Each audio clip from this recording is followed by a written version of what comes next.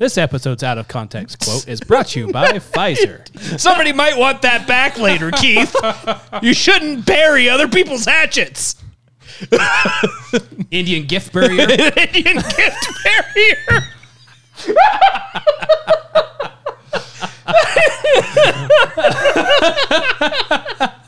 Oh, that's terrible.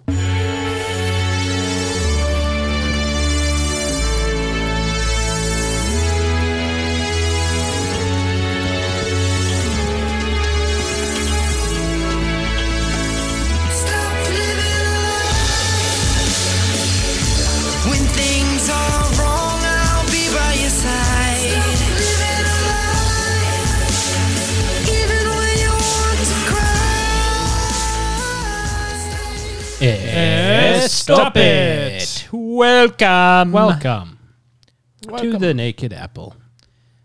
Here we are. On this fabulous, nothing newsworthy day. Here we come to save the day. Because the news, as always, is underwhelming. Keith, Mike, how are you? How are you? Fantabulous. Fantabulous. Really great, as usual. Good. I'm so much better now that I've listened to the first 10 minutes of Trump's interview. And I learned all about the perfect phone call he made. Perfect. Absolutely perfect phone call. They tell me it was perfect. They tell me it was perfect in every way. Every way perfect. It's a very, very Trumpy way of describing it. I like it. It was so good. They're trying to give me a perfect phone call. Can you believe that, folks? Can you believe it? It's perfect. Just the comedy act. It's just so good. It's just so It's good. almost as if he's been an entertainer for most of his life. Almost that way. Hey, we're canceling The Apprentice. Watch, I'll be on TV 24/7 anyway. Got him. I reject your business proposal And substitute my own.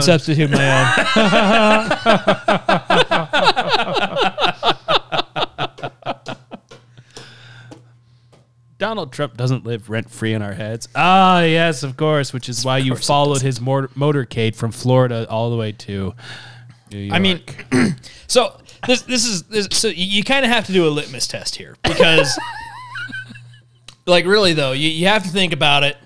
If the tables were flipped, would you be just inanely excited about the other side being in the position that he's in? Yes, because there's actual crimes there.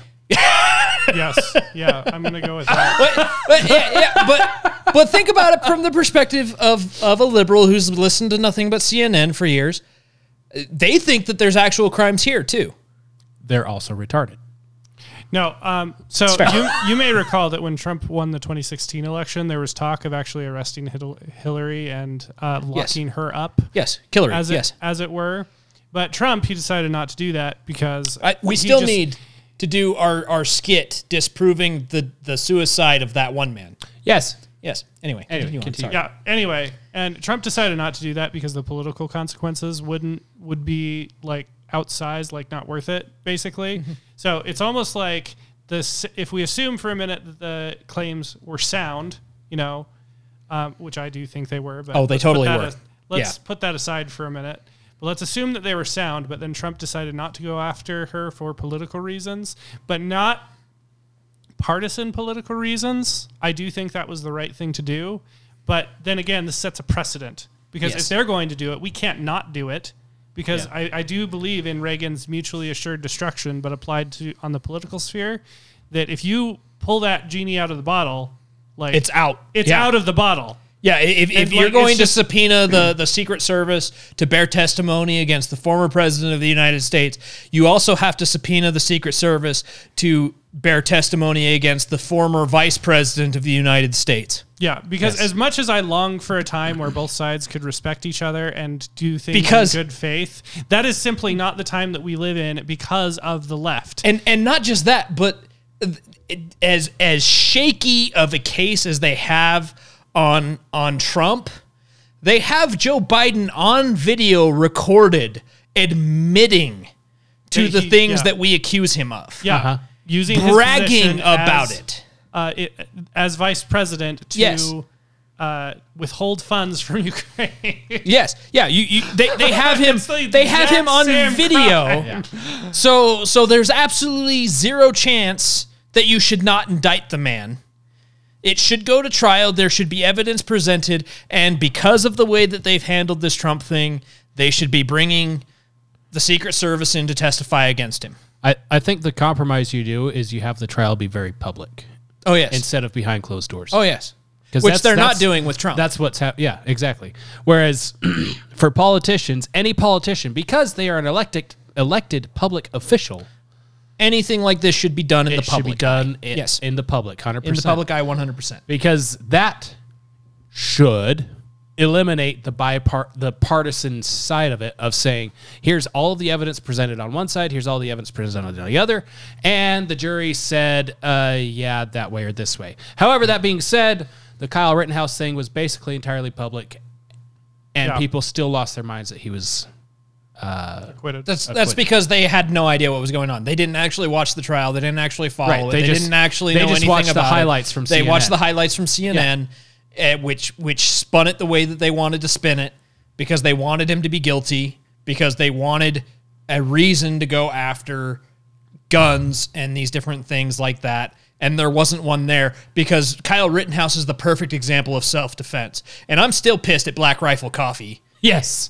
For Because- backing out of his... Yeah. Yeah, because they backed out, they pussied out, and they walked away when they should have supported him. Yep. Especially when it came out that he was innocent. Yeah, I didn't hear about that. Oh yeah, yeah. man. Black Rifle Coffee totally. That being said, I wasn't going Just to be bailed buying on their it. coffee in the first Yeah. place because I hate coffee. Exactly, but I've been I would boycotting have them the on whole this time. on this podcast and on social media and stuff. Even before on social media and stuff, I would share their videos and stuff Right, 'cause because they had some awesome I supported it. Yeah, I supported the message that they had. I didn't really care about coffee because I don't drink coffee, but I supported their support of freedom. They backed out of that support with Kyle Rittenhouse, and I no longer share or watch their videos or any of their stuff. Right. Ever. I never do anymore. It's the principle. Yeah, exactly. Yes. We're paving their parking lot, and I could give a shit about the company. Pave paradise. Yeah. Put up a parking lot. Basically.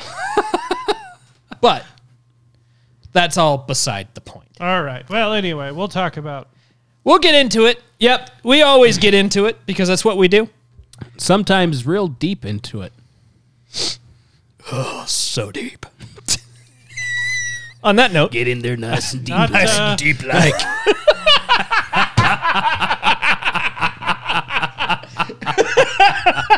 Keith hasn't seen that movie.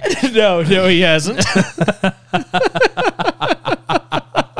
You know, I Rubbing need his to do a belly default button. thing when you guys have jokes that I just don't get. Maybe I should just check my watch. Have you seen Dodgeball? No. See? Yep. I was called right. it. No, Called it. if you pick a movie, odds are I haven't seen it. John Wick. Nope. What? Yep. It's like one of the greatest action movies. I don't. I watched it last it's- night It's with been my on wife. my to-do list. I apparently lent John Wick 2 to somebody and forgot. So I had to buy it again yesterday. Rude. It's going to be here tomorrow. It's gonna be- After which I will watch it. And then I will watch 3. And then I will go to 4. because that's what Americans Because that's what Americans do. No, I will admit it's been on my radar. So John Wick is awesome. It's one of my favorite action movies. the problem with having movies on my radar is Okay. I don't actually watch movies. So You can borrow it. I've got it. Okay. I don't actually watch movies. You Well, can borrow you got it. me to watch Die Hard. So I did get you to watch Die Hard. John Wick is probably one of my all-time favorite action movies. It's definitely my favorite Keanu Reeves movie, and that's saying something because The Matrix exists. The first one, and only the first one is what I'm referring to. But I haven't seen that either. Why is he here? Who let him in? What the hell is even that? Anyways, Anyways, now that we got to boost our spirits. Apparently, we have an Overton window for being culturally educated in the movies. In yes, cinema. and you're falling And well I'm short. outside of it. Well short of the window. Well, my You're like a cat, but you can't jump. And that's a problem. No, Squee! Yeah, when I say that, all I can think about is that short clip of the cat jumping off of the balcony set to AWOL Nation's Sail. All right. Sail! I'll watch some of these movies, and then we can have a segment on what I thought of them. How about that? That sounds great. Yes. Keith reviews Keith movies gets he should've- cultured. Keith gets cultured. That's the name of the segment. That's what we're doing. cultured. Keith gets cultured. There we go. I was thinking Keith reviews movies he should have saw a while ago. He should have saw that. But Keith gets cultured is a that's- little bit more to the point. That's a little shorter, flows off the tongue better. Yes, It does. It does. It's got a nice ring to it. Well, after all that disappointment, I think we need a little bit of a pick me up from this week's With vitamin B? Yes. Ah, here we go.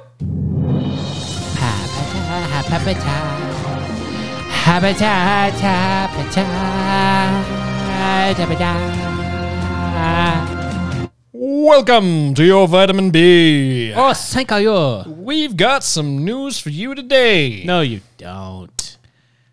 You're right. I don't. This has the bluff. been your vitamin B. I'm just kidding. Here we go. To begin, beverage pretending to be beer features man pretending to be woman. I thought this was vitamin It is. B. It is. Okay. That- It yeah, continues. that's We not, have more.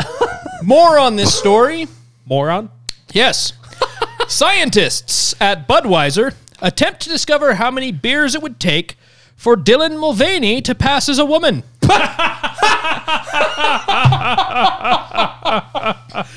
Those are some thick beer goggles. Speaking of people being drunk, Dylan Mulvaney to replace Laura Croft in next Tomb Raider game. Oh gosh. No. No. Oh no. Yeah, No one wants that. nobody wants that. So naturally they'll make it happen. The answer to the former question is there aren't enough beers on the planet.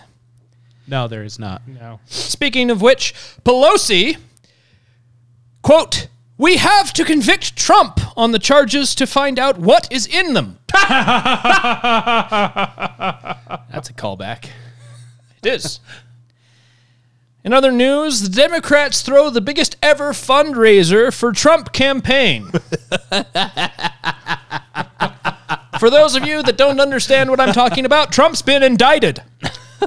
We have here the 9 things that happen next. First, Trump will take the best, most beautiful mugshot the world has ever seen. Second, the even. entire NYPD will wait in line to take selfies with him. Third, Trump will be stripped nude and marched through the city with a pagan priest yelling shame and ringing a bell. Fourth, Trump's lawyers will file to dismiss the case on the grounds that a man and his mistress can't be charged with the same crime. That's a thinking man's joke. It takes a second. 5, the judge will then determine Trump's guilt by having him tossed into the Hudson to see if he floats. Number 6, Trump will be thrown in jail, where Epstein's prison guards will be called out of retirement for one last mission. Wait a minute. Hold on. Number 7, Dementors will attempt to suck Trump's life force away, but he will be able to ward them off with a Patronus of himself. Is that gosh. is that you? Amazing. Number 8, With the hair just billowing. I'm my own spirit animal. And it goes up to the Expecto Perfect Patrona! it goes up to the Dementor. man. Excuse me. Excuse me. Bringing Harry Potter into this. This is good. I'm going to need you to sit down. Excuse Oh. Excuse me. Excuse me. No. No. No. You're I you're tell- fake Dementors. I told them no. They wanted my soul. I told them no. He's had a perfect And it was soul. the end of the story. Perfect soul. Perfect soul. No. Number 8, Trump will escape prison by slowly tunneling his way out behind a poster of Stormy Daniels. Number 9, every other politician will also be arrested for their crimes. Yeah. I mean, one can dream. In related news, Trump pens his first prison epistle to the Floridians. This letter, already being dubbed First Floridians, is highly anticipated by its future recipients. Matt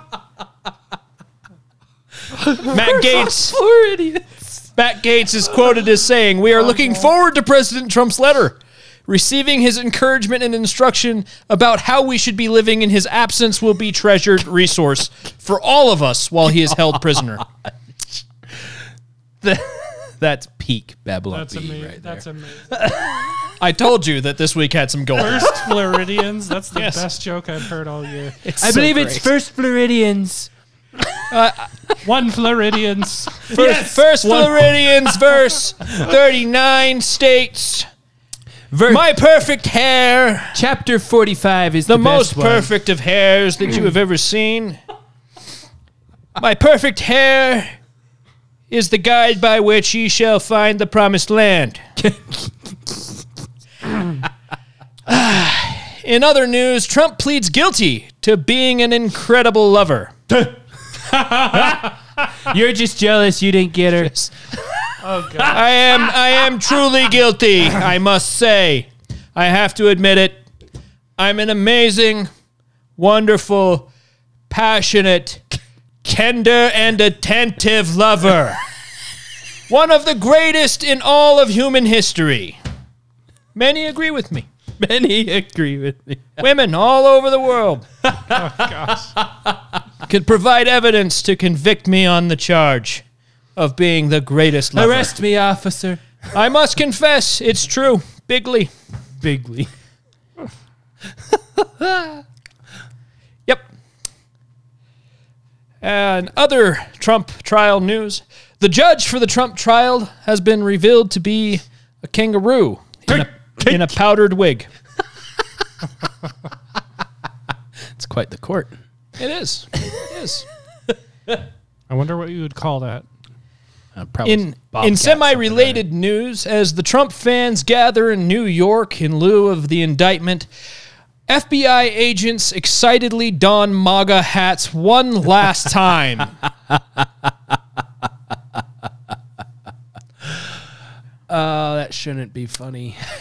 When told about the news, the ex-Vice President Biden, relieved to learn that the president being indicted for shady financial dealings is just Trump. Mr. President, where are you going? Oh, I packed my bags for... Oh, it's not me? Oh. It's not me. Oh. I'll go get the pudding. Scientists have discovered I can't talk tonight. Scientists have discovered a strong correlation between trusting government and eating paint chips. Speaking of people that eat paint chips, media is worried this Hitler fellow could cause violent backlash against Nazis. All right, then. Yep. All right. Many of you have heard of the QAnon shaman. Yes. Most people refer to him as Buffalo Guy. Sure. Yep. Well, it's good news that Buffalo Guy was recently tagged and released back into the wild. No, that is legitimately good news from what we learned about January 6th a few weeks ago. Yes. Many of you have heard of the tragic happenings in the small, inconsequential state of Tennessee. Yes.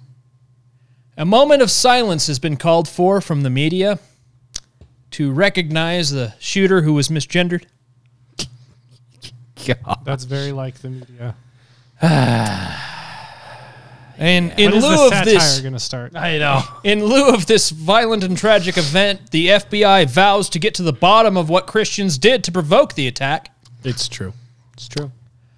In other semi-related news, though, Putin immediately surrendered this week after U.S. airdropped Nashville police officers into the battlefield. My gives up. My gives up. And this has been your Vitamin B.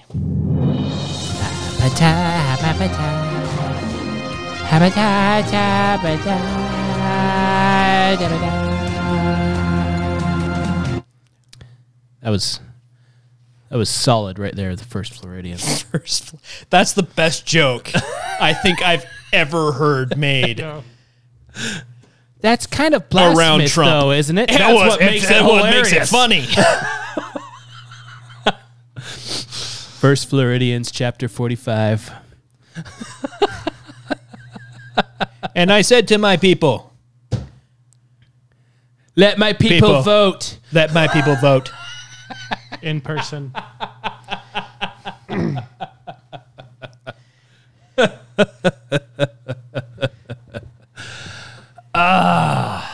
Good. So, I have some things for this week's bushel. Oh, good. I'm already depressed enough. Can Well, we that's- just skip How it? are you depressed? We just went through the vitamin B. Yes. We learned about First Floridians. All right, now I Remember, feel- when all else All fails, right, now I'm emotionally ready. when all else fails and you're feeling down, turn back to the scriptures, First Floridians, and you will be enlightened once again. First Floridians 45:45. Yes. The perfect verse, the Perfect perfect verse. chapter. Perfect chapter.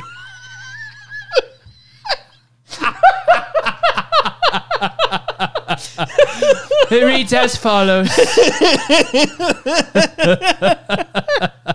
In its perfection. Oh, goodness. Dude, Yes. Say what you will about the man. He is comedy gold. Gold. Just From his hair to his skin, gold. gold.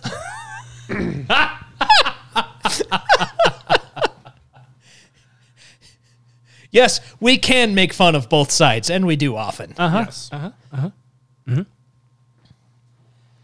Okay, Trevor, I'm ready. You're ready? Go for it. All right. It's about time. Well, we need a...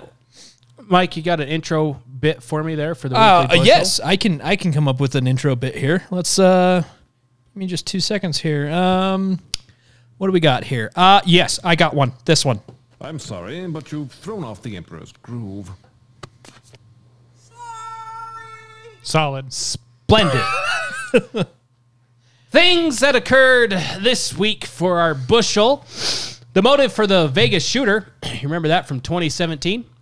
Oh, yes. Finally That released. finally come out? Yes. He finally has a motive. If it wasn't for those damned casinos, he wouldn't have shot up the Country Music Festival. Seriously? That is the motive they are going with. Seriously? Yes.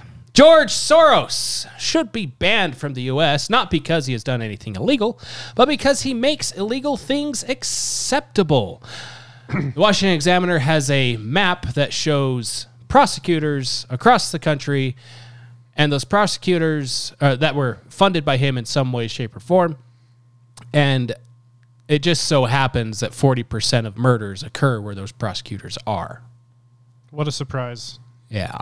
The indictment for Trump is finally announced, and everything about it is a mess, but not as bad as Schiff's response to DeSantis' response, where he says he certainly knows better about the law. He knows what his obligation is to extradite someone who is accused of crime in another state. He's not a stupid person, and he understands this very well. Yeah. He mentioned that DeSantis is un-American. Oh, of course. Of course he is. Yeah. And also, it's kind of cowardly action by Ron DeSantis to try to compete with Donald Trump on Trump's own turf. Whatever that means. McDonald's. Oh, yay. Yeah. McDonald's. They kind of made themselves a benchmark for cheap food and fast. Science! Exactly. So, what does it say about the U.S. economy if we might not be able to get food for cheap or fast? Because, It's a bold strategy, Cotton. Let's see if it pays off for them. yeah, McDonald's is temporarily shutting down their corporate offices to prepare for layoffs. Ha. Huh. Is that like to avoid backlash or? I don't know. All right. Well, we'll get into it later. The president of Kenya has some financial advice. If McDonald's was worrisome to you, the news of that is worrisome to you, the president of Kenya puts our fears to rest by telling his people that, hey, if you have the dollar, you need to probably not have it in 2 weeks because the economy is changing. What? That's horrifying. That was last week. So you got 1 week left. Ish. 7 days. We have 7 days. Yeah. Congress is planning to pass the Restrict Act to, ban TikTok or whatever. The great thing about the Restrict Act is its definitions are so vague, it makes the Patriot Act blush with vagueness. Because if you have a VPN or even just use other social medias, you could go to jail for using those things and face a multi-$1,000 fine for it if it passes. Wow. Leslie Stahl decided it'd be a good idea to do a one-on-one interview with Marjorie Taylor Greene, and it went about as expected. The Democrats are a party of pedophiles. I would definitely say so. They support grooming children. They are not pedophiles. Why would you say that? Democrats support, even Joe Biden, the president himself, supports children being sexualized and having transgender surgeries. Sexualizing children is what pedophiles do to children. Wow. Okay. She broke her for a moment there. Okay. Leslie Stahl had to reboot.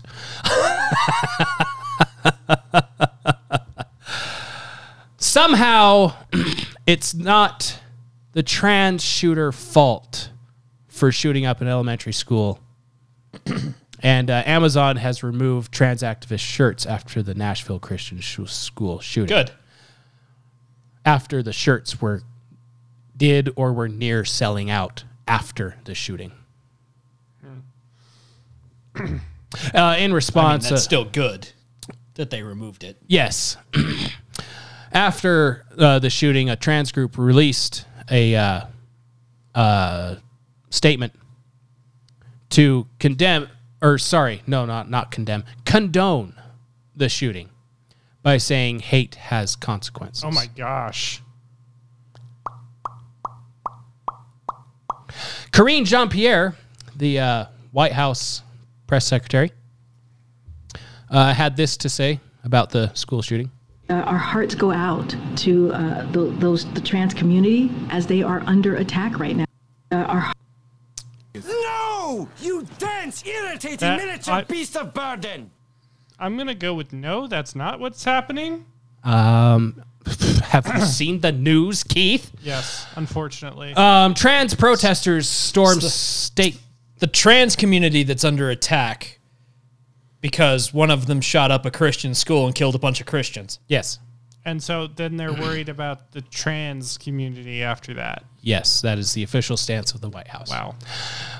Trans protesters stormed state capitol buildings after the shooting. They were holding up seven fingers as part of their protest. Oh my gosh, an insurrection. Which is odd because there were only 6 victims from the school shooting. Oh. So they were idolizing the shooter as a victim martyr. Mm-hmm. Yeah. Joe Biden, it's okay though, he's on it. He's calmed on the same day as all this was going down. The Trans Day of Awareness, whatever, because we couldn't see them before. Day of Visibility. Day of Visibility, yes. Yeah. We didn't know they existed until now. Joe Biden calmed the rioters by telling the world that trans, quote, are the bravest people he knows, end quote, and that, quote, transgender Americans shape our nation's soul, end quote. Oh, I hope not. That is your rundown of the weekly bushel. Yay! Son of a... You done messed up, Aaron! Yep. So, Keith, what's the rotten apple in that group for you? What just stood out to you of that's retarded? It's just gestured towards all of them. I mean, the thing I most want to talk about is George Soros. George Soros? That, like, if most of the murders are coming from his district attorneys, that's a trend that's worth noting, wouldn't you say? Yeah. So that's the playbook, though. So the Marxist playbook is they want to make law-abiding citizens into criminals, and they want to make criminals into voters. So putting my That's it. conspiracy hat on here for a minute, talking about the New World Order stuff.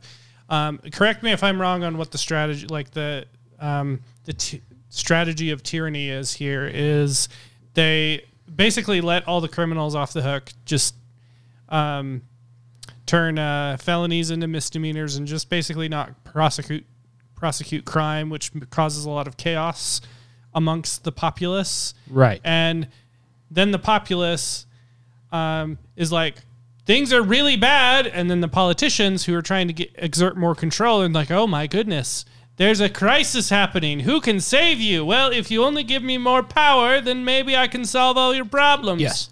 Create a crisis and don't let it go to waste. Yes. Basically.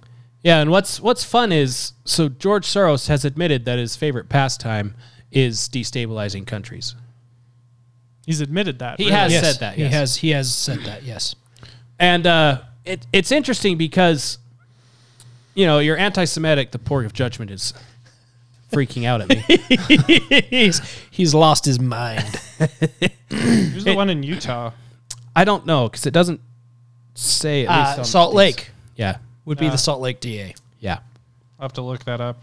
yeah. But I'm in Utah County. So I it's only just pay interesting attention because to you're anti-Semitic if you say those anything local politics. negative about George Soros, but everyone ignores the fact that George Soros happily turned Jews over to the Germans during the Holocaust. So there's that. And then he was born in Austria.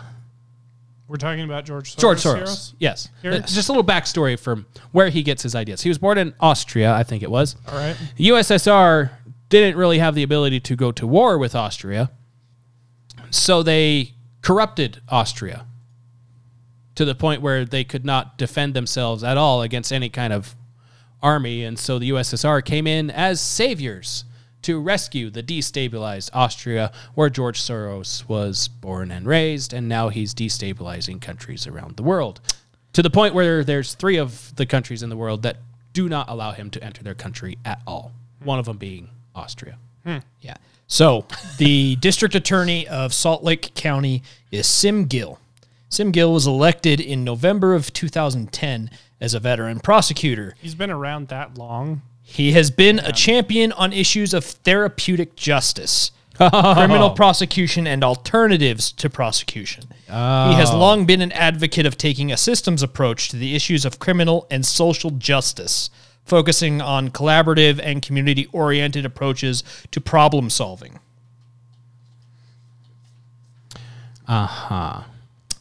He is one of the ones that has collaborated on the creation and implementation of various therapeutic justice programs, including Mental Health Court, Veterans Court, Salt Lake City Domestic Violence Court, Misdemeanor Drug Court, and the Salt Lake Area Family Justice Center. These alternatives seek to transition those offenders out of the criminal justice system who can most benefit from other programs, giving them a much greater chance to not reoffend. That's what his page says. So he was put in when? 2010, November. He's been part of a collaborative effort to address the homeless population and drug trafficking in the Rio Grande area. Oh, I got to pull this up. Hold on. You're going to love this. Oh, I am going to love this. I know. I think I know where you're going. Love this.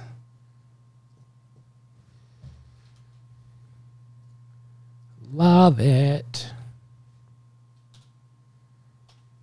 Send away, send away.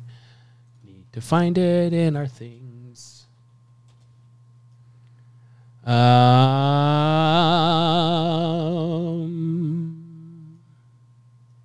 we go. So some crime statistics for Utah. He was put in 2010, you say? Yes. If we turn your attention to the board, or to the cameras. So the yellow line is the national crime statistics, and then the blue line is Salt Lake City's crime statistics. Now right here at 2010, we got a sharp dip down. Yes. Almost as if someone was put in that doesn't prosecute crime, I would say. Because if they don't charge a crime, then there's no crime to report, correct? Correct. Yep. And it's working so well that crime is above where it was before 2010. The crime rate, that is. The violent crime rate. So what's the differential? What about before that dip, right before that dip? So 232 per 1,000, I presume that is. 232, okay. And then what about the peak? 2017 is the last thing they have on here, and it's 257. Okay. And I'm sure that only went down in 2020 when they were lighting police cars on fire. Yeah. In Salt Lake. I love that so much. The most updated information is 2017? On this one, yes. Oh, man, that's a long time ago. It is. But I just love that. I love it when hunches prove correct, which is almost every time.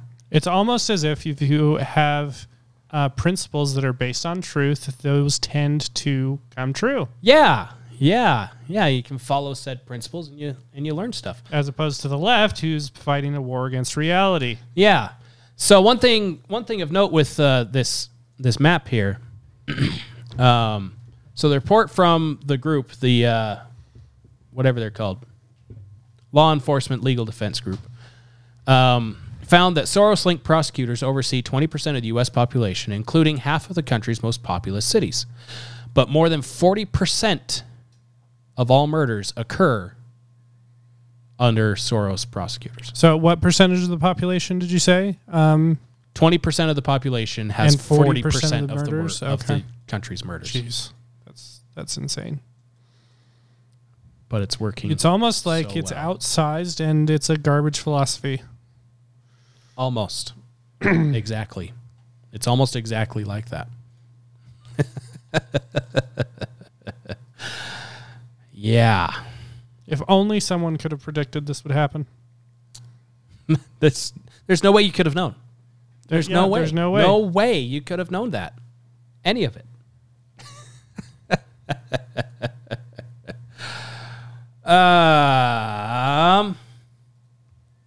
Let's see. There was something about...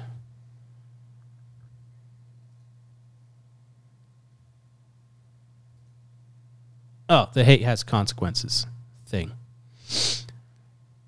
So, when this all started going down last week, I believe I told you guys, I've never been, in our little text message thing, I have never been so angry at a group in my life. And their support group. Yeah.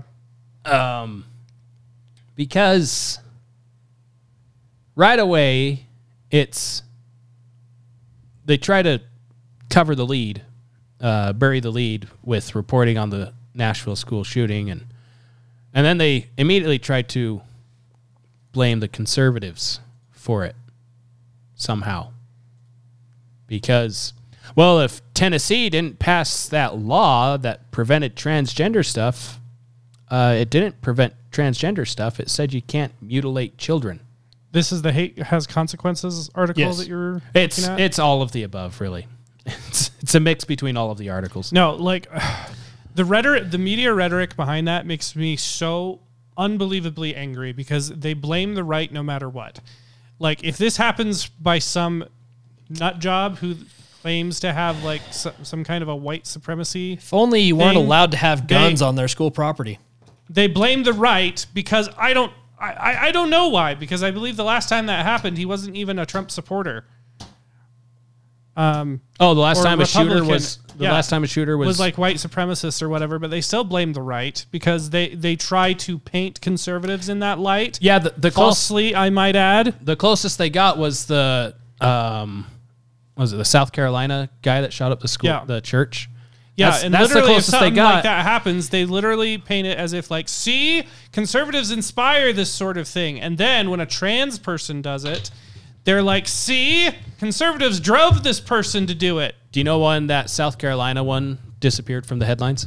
Are you talking about the truck one that wasn't a shooting but got? No, the church, the guy that shot up the black church. That was the. Was that the one that was stopped by a citizen? Probably. Okay, just go on. But that left the news headlines when the manifesto was released. And what did it say in that? Bunch of progressive crap. That would do it. Turns out progressives are racist and white supremacists. Who would have thought? Well, yeah. I mean, the whole concept of white privilege is basically a white supremacist philosophy. Inverse white supremacy. Yeah. Yes. Well, no, they're literally saying that if you are white, you have certain privileges, right? But instead makes of you superior, therefore we need to take you down a peg. So, like, their conclusion is different. Yes, but that's the why I say philosophy inverse. is fundamentally the same. Yes, is that it's white the same people philosophy, are, just a different outcome, like better or whatever. Yes. But again, that's ultimately what the white privilege thing believe, like what says. they believe. Yeah, I like it's. I cannot believe the racism that is embedded in this anti-racist movement. Yeah. Yes, they are incredibly racist. I love Chinese people too, but come on. Oh my gosh. What is that from? Oh gosh. That is I'm from... laughing at the shock value of that, by the way. That's from the Sham Wow guy. Yeah, that's a Sham Wow commercial. You get all these other things, they're made in China, but they don't work that well. I mean, I love Chinese people too, but come on. Okay, so you took it out of context. It's Oh still yes, funny, it's though. great. It's great. Oh gosh. Even in context, it's the same. Well, this is not a mundane detail, Michael. Okay. Yeah, so remember, there's people still rotting in prison for the January 6th garbage that's falling apart more and more where every we day. basically disproved the narrative, or rather Tucker Carlson disproved the narrative. It's falling apart so much that they released the Buffalo Man early on the same day that they indicted Donald Trump. If that wasn't bait, I don't know what is. The January 6th thing? Or the No. The fact they released the QAnon shaman the day they indicted Trump. Uh-huh. Like they're trying to incite stuff. Yes. Like they're trying their damnedest to get people to be violent in the streets. Yeah. Yeah. So it's the most obvious thing in the world. Yeah, that's why when I heard that So what's the strategy here? Trying to get people to be violent? They need someone to blame. Yeah. Because they know, like I mentioned with the McDonald's thing and the Kenya guy, president of Kenya, they know all of it is falling apart. Mm-hmm. We have the BRICS thing with China and Russia and Brazil and all these other countries. Syria and Iran have now joining together to create a new money power instead of the U.S. You have Saudi Arabia dropping the U.S. dollar to sell oil.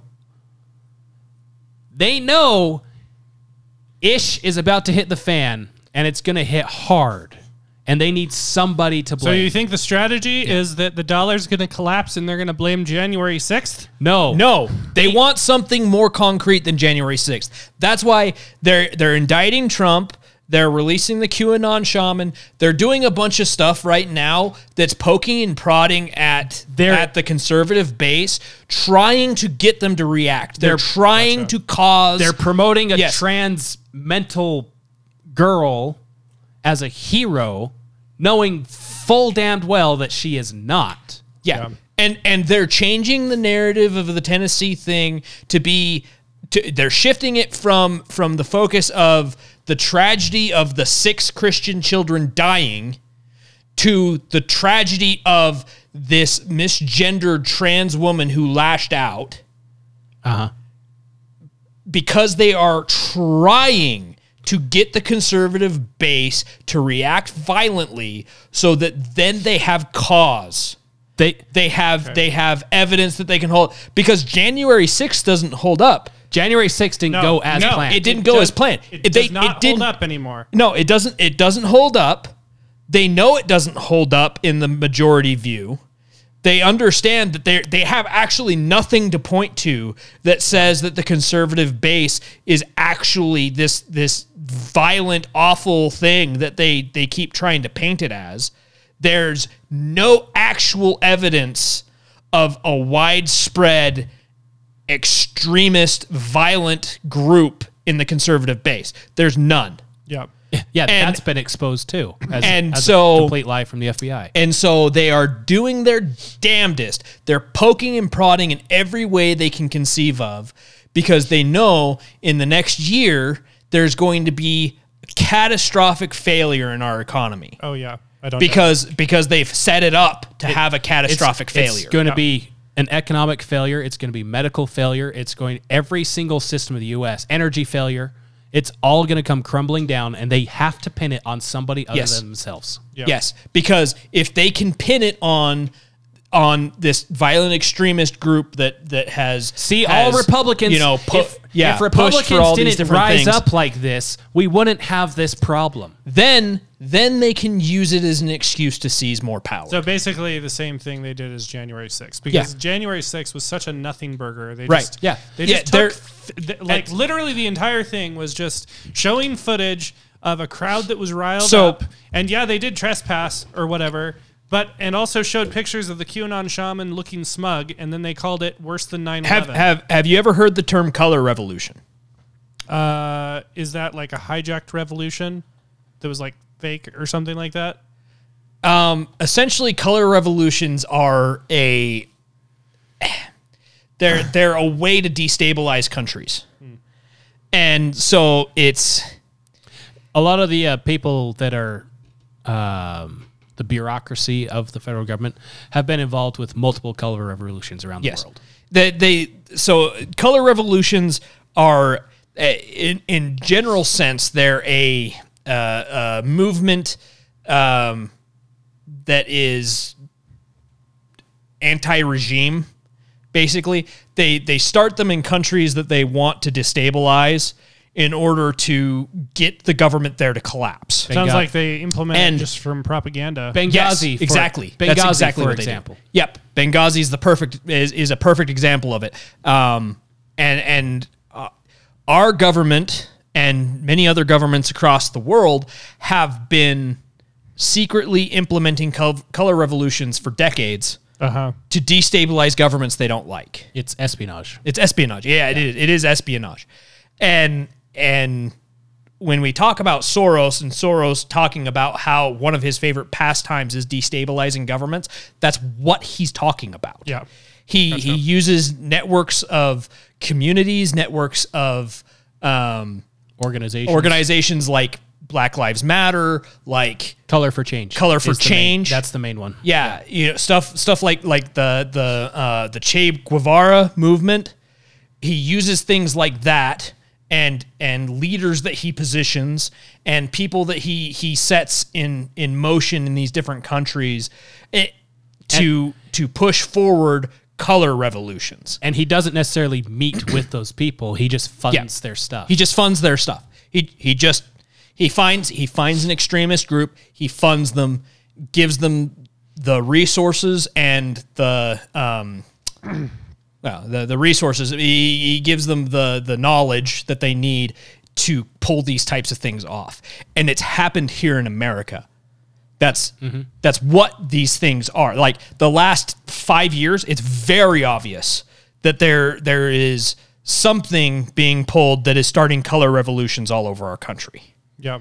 And their end goal is to destabilize our government to the point where somebody has to seize control. So what Soros used to do was he would dump money into into federal roles. So he would dump money into congressional candidates, into presidential candidates, DAs. and things like that.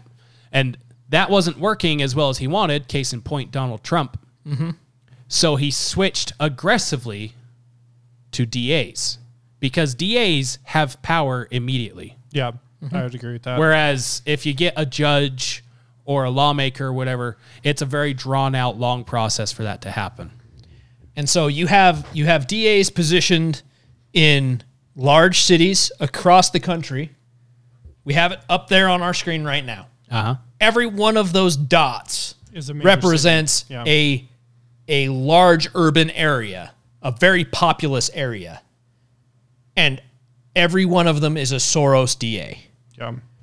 Which then he has these groups that he's funding that go out and start color revolutions. They have the Summer of Love all over the country. And what happens? Nothing. Because the Soros-controlled DAs are told to leave it alone. Well, most of it happened at night, so they couldn't. So they couldn't see. Yeah, exactly. They couldn't tell who was doing it because it happened at night. Yeah. And so this is, and then they use Soros-backed media to control the narrative. And that pushes all of this destabilized stuff, pushes the sensible people to start being unsensible with their reactions. And we pin it down on Soros because he's the most obvious one. He's the one that's easiest to trace. There's but I more. guarantee there's more than just him. Oh, yeah. He's not the only one. And the funniest thing about it is Soros is the one everybody focuses on because he's the one that's most visible. He's the most public about it. He's the most public about it because he just doesn't give a shit if people know, basically. But I would argue that probably the most dangerous ones are the ones that we have no idea that they're doing it. Yep. Yeah, Because I they would could agree. be that friendly face that you see that's on the up and up, on the outside. Imagine, if But you will. behind the scenes, they're donating to all kinds of dumb things, and they're doing it through third-party stuff, so you can't tell that it's actually them donating. Yeah, imagine, if you will, that someone like DeSantis is one of these actors. Right. And on one side, he's funding and helping along these different things, and on the other side, he's being a governor that people love because he's representing freedom and all these things. Well, yeah, and he's also wielding political power. And he's wielding political on power. behalf of the right. Yes, exactly. He's wielding political power in a way that people love, but he's also fomenting things in different sections. And then suddenly he runs for president. And then he wins because of the things that he did in the public view, while the things that he did in the dark aren't noticed. So what you're saying is like a theoretical situation where he's fighting for the right things to build a record, and then when he gets actual power, he does the opposite. Just shuts it all down. Yeah. Well, and not just that, but the things that he's doing in the dark on the one hand before his election then foment something that when he gets put in power, he then uses the opportunity to seize power and do everything that he actually wants to do. You know, and I'm not saying that DeSantis is actually that. Okay. It's No. he's He's an still my example number because one guy. he's the prominent one right now that is he's a so it's an easy standout analogy to as make. these different things. It's just an analogy. Yeah. I'm not for all the pro There is DeSantis people. zero evidence There's to zero show. evidence of that. I'm not actually just saying that's a thing. hypothetical. It's a hypothetical because that's You also that. said someone like DeSantis. That is the horror of the idea that there's somebody out there that we don't know about. That the fact that Soros is so public is hiding the other person that's out there doing these things. Yeah, no. The reason You I know? find that plausible is because again, you said that it could happen because Soros could say something like, "Hey, become popular and palatable in this region, and then once you get power, be loyal to me." Like I could see exactly. that. And as and a that plausible that read that on is things. why And that's scary. And that is exactly why I have a huge issue with one, voting party line, and two, with the idea that just because somebody is doing something you like now, that putting them in a position of greater power is always, like, without question, is always the right move. You know, and it's why somebody like DeSantis actually makes me really, really nervous. He's too good. Because and that's the thing is, like, I'm sitting there looking at DeSantis and I'm like, I love everything about the things that he's doing. I love it. It's amazing. What's wrong? Exactly. Because I look at it on the one hand, I'm like, yes, I love the things he's doing in Florida. I love the fact that he's kicking out the Soros DAs. I love the fact that he's going after Disney. I love the fact that he's doing all of these things that are so anti-woke. I love it when he gets up and gives a speech because he's phenomenal. You know, I love the way he punches back and he doesn't punch down. Yeah, sure. You know, he fights in his weight class and he punches up, if anything. I love that. I hate the fact that he is funded by the party. Hate it. Absolutely despise it. And it is the one thing that I look at in DeSantis and I'm like, I'm not sure, you know, and like I've said multiple times before, the greatest thing that I dislike about DeSantis is the fact that he's a Republican. Right.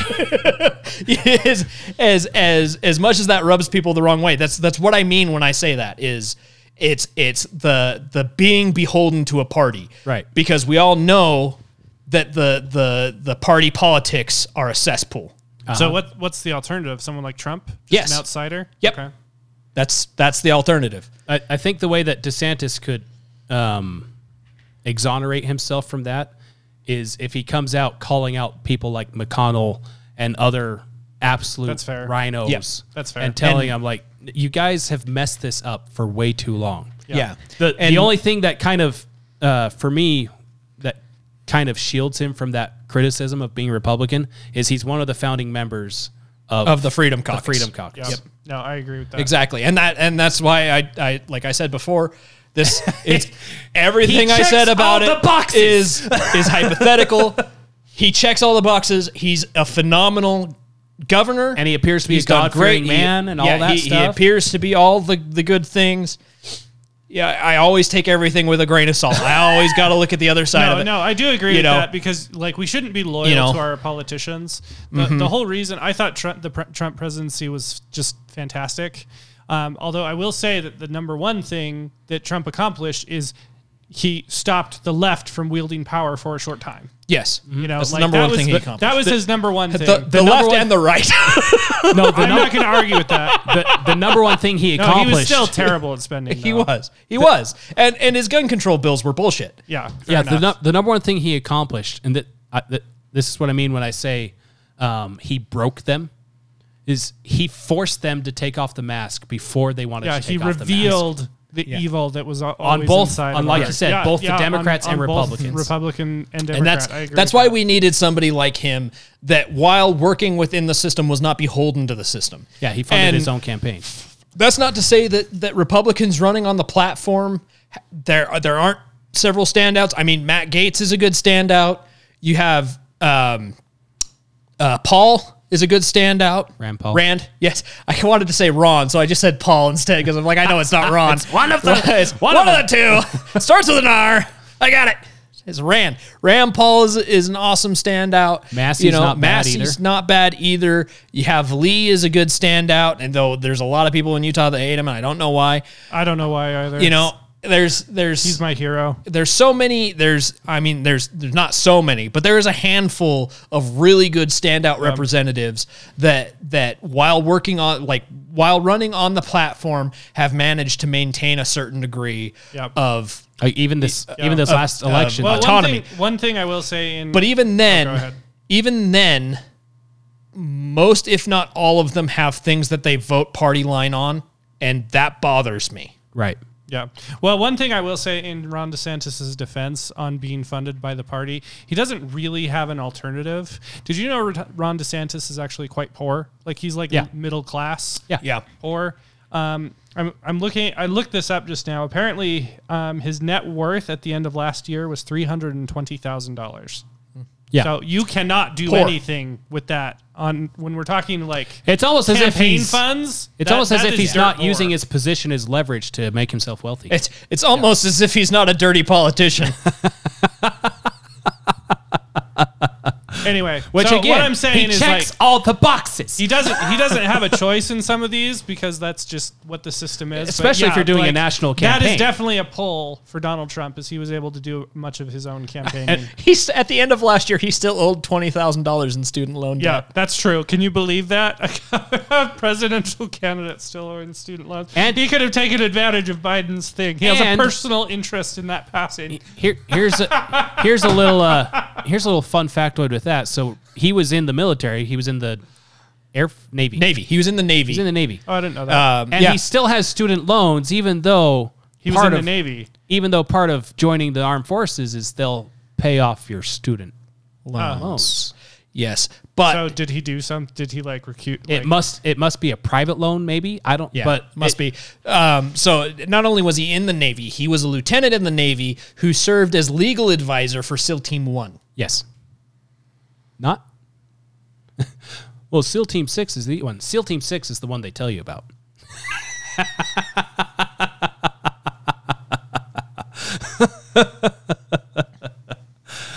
There's other SEAL teams.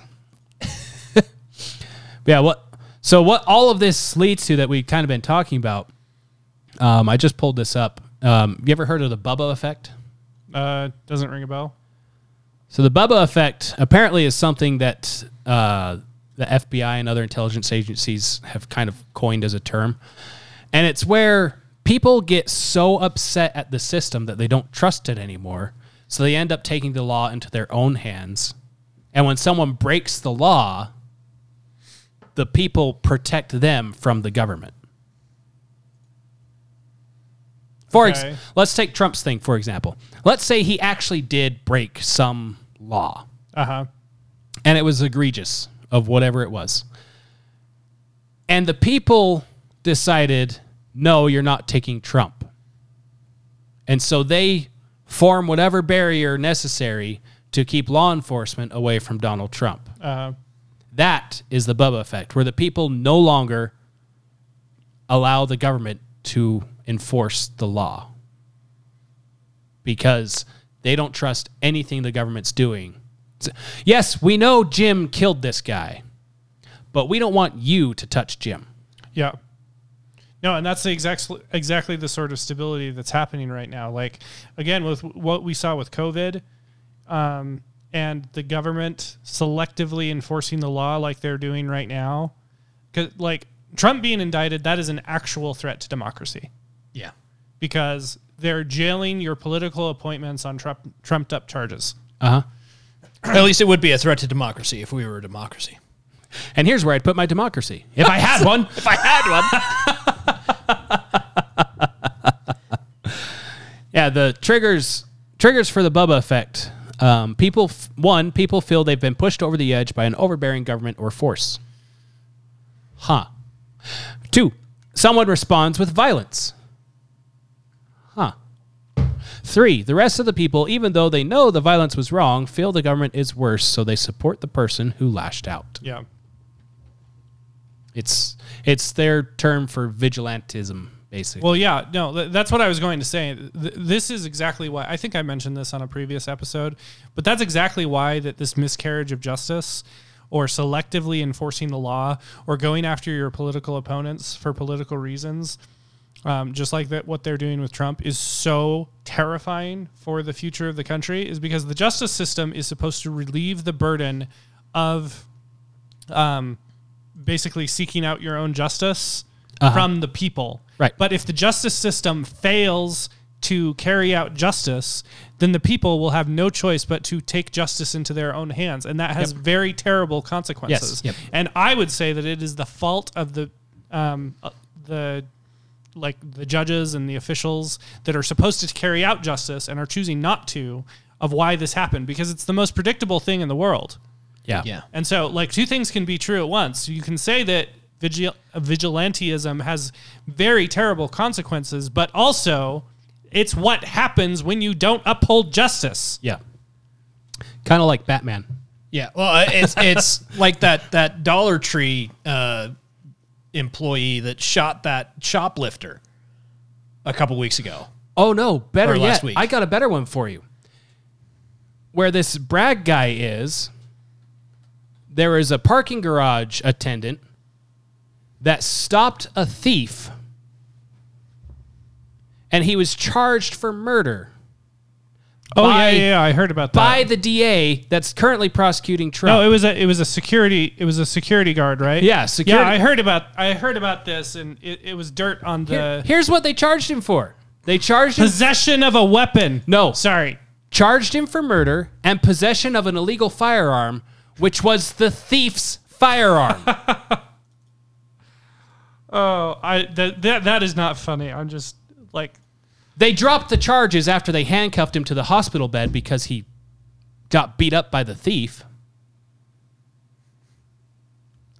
But that kind of crap is what leads people to do what we've been talking about. yeah. So according to this, Unbelievable. Thank you, Archer. according to this, is it district attorney or attorney general? What's his title again? Bragg? Alvin Bragg. Yeah, district attorney. District attorney. Yeah. District attorney. Okay. Yeah. According to this district attorney, the crimes that do matter is self-defense. If you defend yourself against a criminal that is trying to kill you, then that's the sort of crime that he cares about. Or if you're Trump, he apparently campaigned on getting Donald Trump. Yes. This isn't political at all. Oh, okay. Yeah, sure. I seem to recall that the whole basis of Trump's first impeachment was because they alleged that Trump had the intention to get Joe Biden by investigating the Ukraine corruption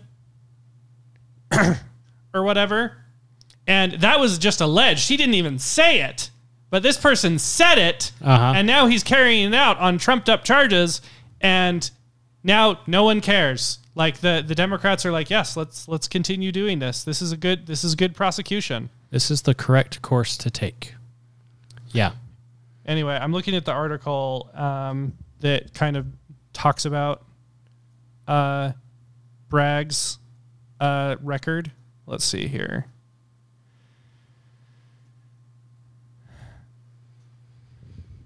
Apparently, felony convictions are down almost 30%, and convicted felons going to prison were down 34%.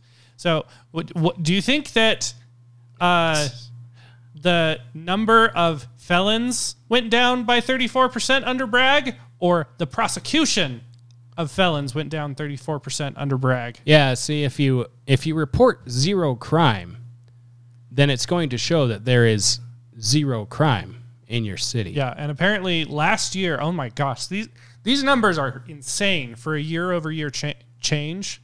Last year, 29% of suspects charged with misdemeanors were convicted, compared to 53% in 2019. And let's see.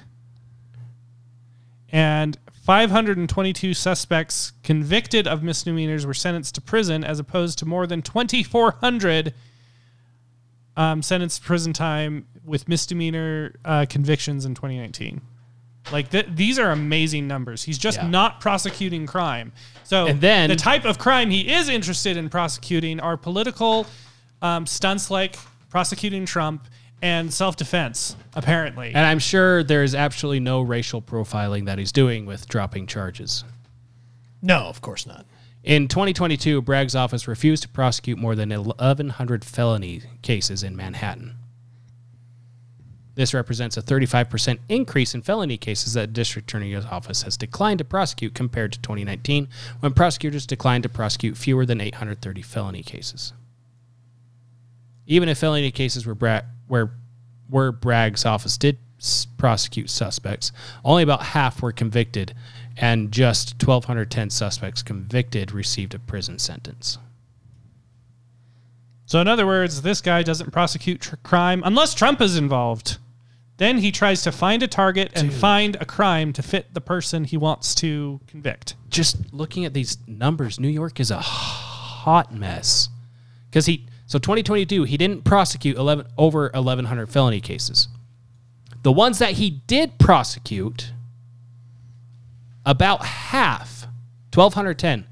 So there was 3,600 felony cases last year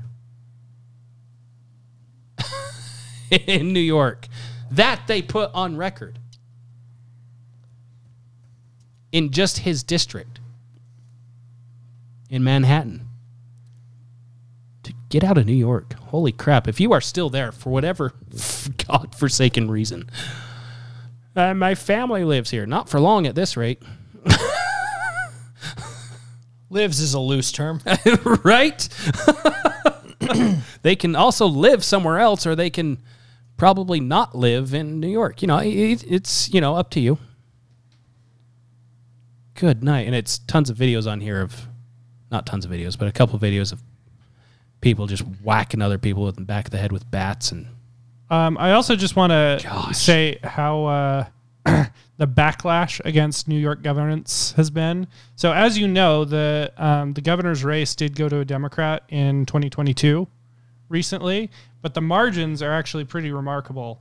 The governor's race in 2022, 52.9%. The governor or the Democrat won 52.9% to 47.1%. That's about a 5% spread. Closer to 6%. Whereas as opposed to 2018, it was 59.6% to 36.2%. So that's an unbelievable change. Anyway, I think that's just anecdotal about how the population is pissed off. In November, he threw out almost 200 convictions for cases linked to NYPD misconduct. And then last year, his office charged 2 Mexican drug cartel smugglers with misdemeanors after they were found with $1.2 million worth of crystal meth. The charges meant that both suspects were freed from jail without bail. Good luck, New York. Good freaking luck. Jeez. I'm not biased at all. Well,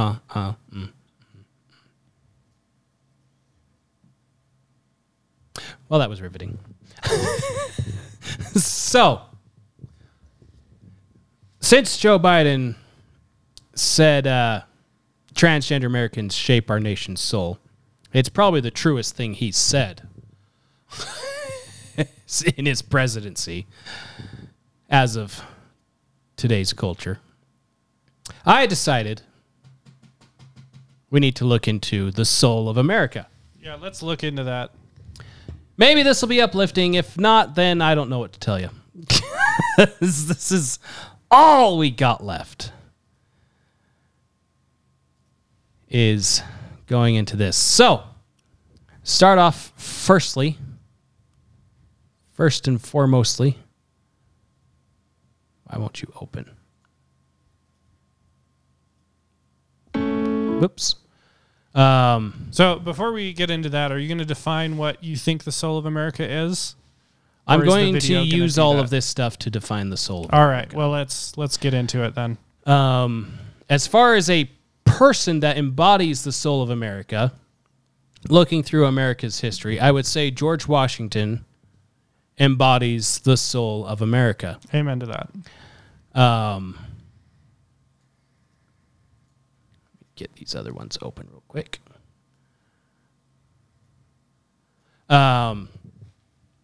Was he a perfect man? No, not by any means. Did he do things I disagree with? Probably.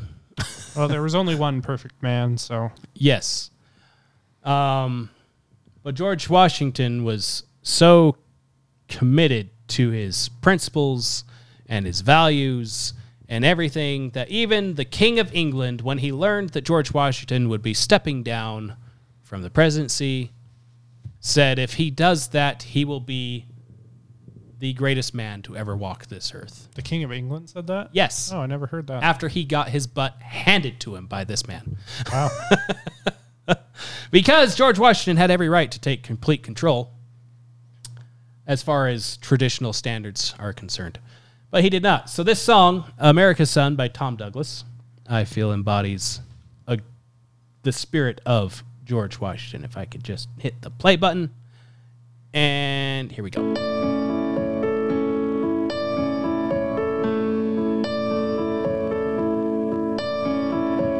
His portrait fades and his memory is gone. Earthquake cracked his tower of stone. His voice still echoes, charge on, charge on. God bless America with her son, George Washington. Taxes enslaved the colonies. Men who lived and died to be free. Fought the iron fist of tyranny with liberty. God blessed America with her son, George Washington. No surrender and no retreat. First in war and first in peace. Father, soldier, and a citizen, gave his soul to God and his heart to his countrymen.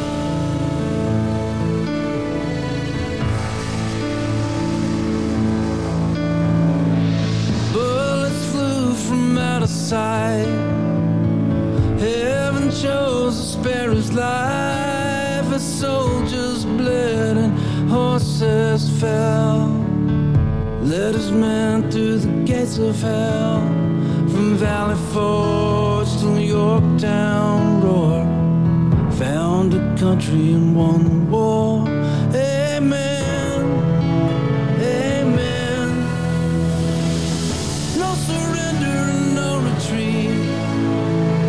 First in war and first in peace. Father and a soldier and a citizen, gave his soul to God and his heart to his countrymen. When the war was finally won,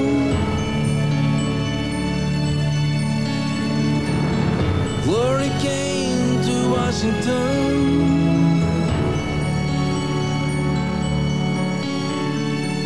Refused the crown and took a plow. So help me God was his vow.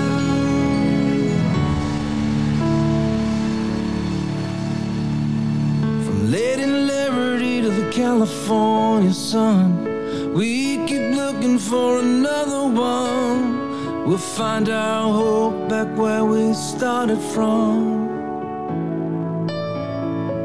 May God bless America with another George Washington. And give your soul to God and your heart to your countrymen.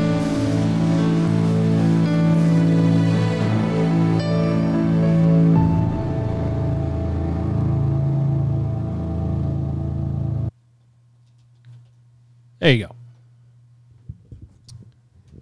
So,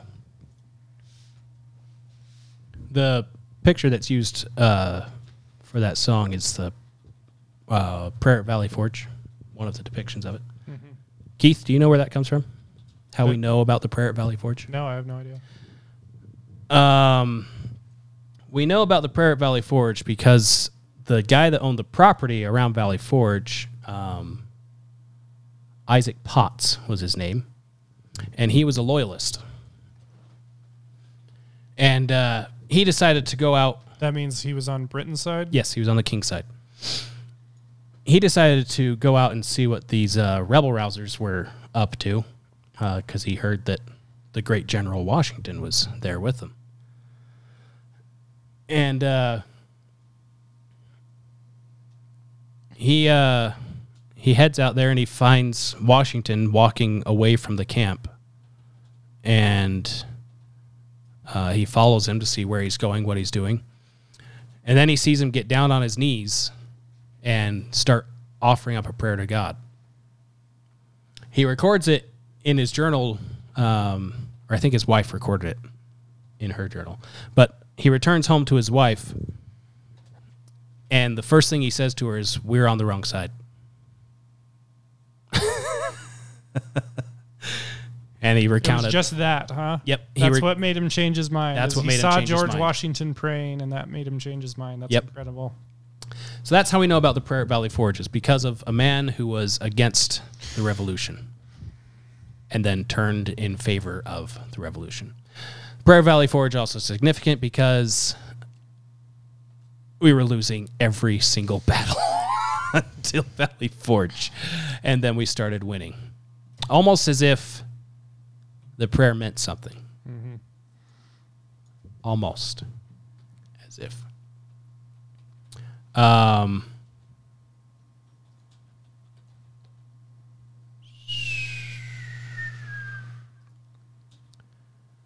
So I had a handful more stuff to go through, but apparently Google had an issue with the Wall Builders website.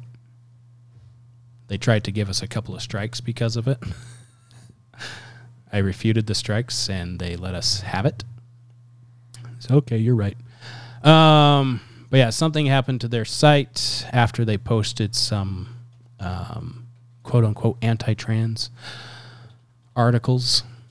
And so now they're building a new website. So I don't have everything I wanted to have, but I do have some things. All right. So one thing that I believe is desperately needed to repair our country and bring it back to the glory that it once was is God. Amen to that. We've pointed it out multiple times before, and I think it's worth pointing out again. It's an article posted via Wall Builders. American history today has become a dreary academic subject, yet most who are bored by American history view Bible history quite differently. They love the stories of David and Goliath, Daniel and Lion's Den, and Peter walking on the water. So it's not that people don't enjoy history, it's just that they don't respond favorably to the way American history is currently being taught. True. Because how many times going through middle school, high school, was it basically memorize the names, memorize the dates, Yep. pass the test, forget it all? Yep. One reason Bible history is interesting and American history is not is that the Bible, as well as American education during the first 3 centuries, utilizes biographical history, that is, presents history through the eyes and life experiences of those involved, rather than through the recitation of a string of dates and places. It is the difference between reading the stories in guideposts and the numbers in a phone book. Yes. I'm not arguing with you so far. No, I was the worst history student. I mean, my grades were fine or whatever. You passed the test. Well, to get the grade, but Right. I had AP US History, which was a college course, and you need to get at least a 3 on the AP test in order to get any college credit. Mm-hmm. I got a 1. Good. So the in-class tests I did fine on, like my grades in the class were fine, but when it actually came to taking the test, I failed miserably. So yeah, retention. Yeah. So for example, just off the top of my head, so George Washington fought for the British during the French and Indian War, because that was before the Revolution. Have you ever heard the story of how he survived the French and Indian War? Because we all heard the That story was prior to the Revolution, you said? Yes, Okay. we all heard the story of him chopping down a cherry tree, and I cannot tell a Which lie. I believe that is not true. and Absolutely it was a lie. false. Yes, and we know that he had wooden teeth. That's about it. Whereas, if you heard this story, George Washington was the last commanding officer of British forces in engagement with the French and Indians. This is significant because during that time period, if there were no commanding officers, there was no battle happening because the infantry were in retreat. because there was no one to command them and dictate when to fire and when not to fire. Sure. The Indians knew this, and they didn't care about standard battle practices of don't shoot the officers. That's not good battle practice. The Indians knew that if they killed all the officers, they don't have to fight anymore. Laziness is the spawn of ingenuity. Not going to argue with that. It's how we got technology. So Washington was the last commanding officer still standing because the rest had been shot by the Indians. And we know this story because of one of the Indians, the Native Americans, recounted this story when he met George Washington in person later on in life. George Washington noted after the battle in a letter to his wife that he looked down at his coat and there were holes all in it, but he wasn't shot. Well, what? He had bullet holes in his coat. He was on a horse riding back and forth on the front lines, rallying his men. And he wasn't shot, but he had bullet holes in his coat, meaning that he was shot at. But it didn't actually hit him somehow. A Native American who was a sharpshooter recalled his story. Recounted Recounted. his story. Thank you. Didn't recant it. Didn't recant. He didn't take it back.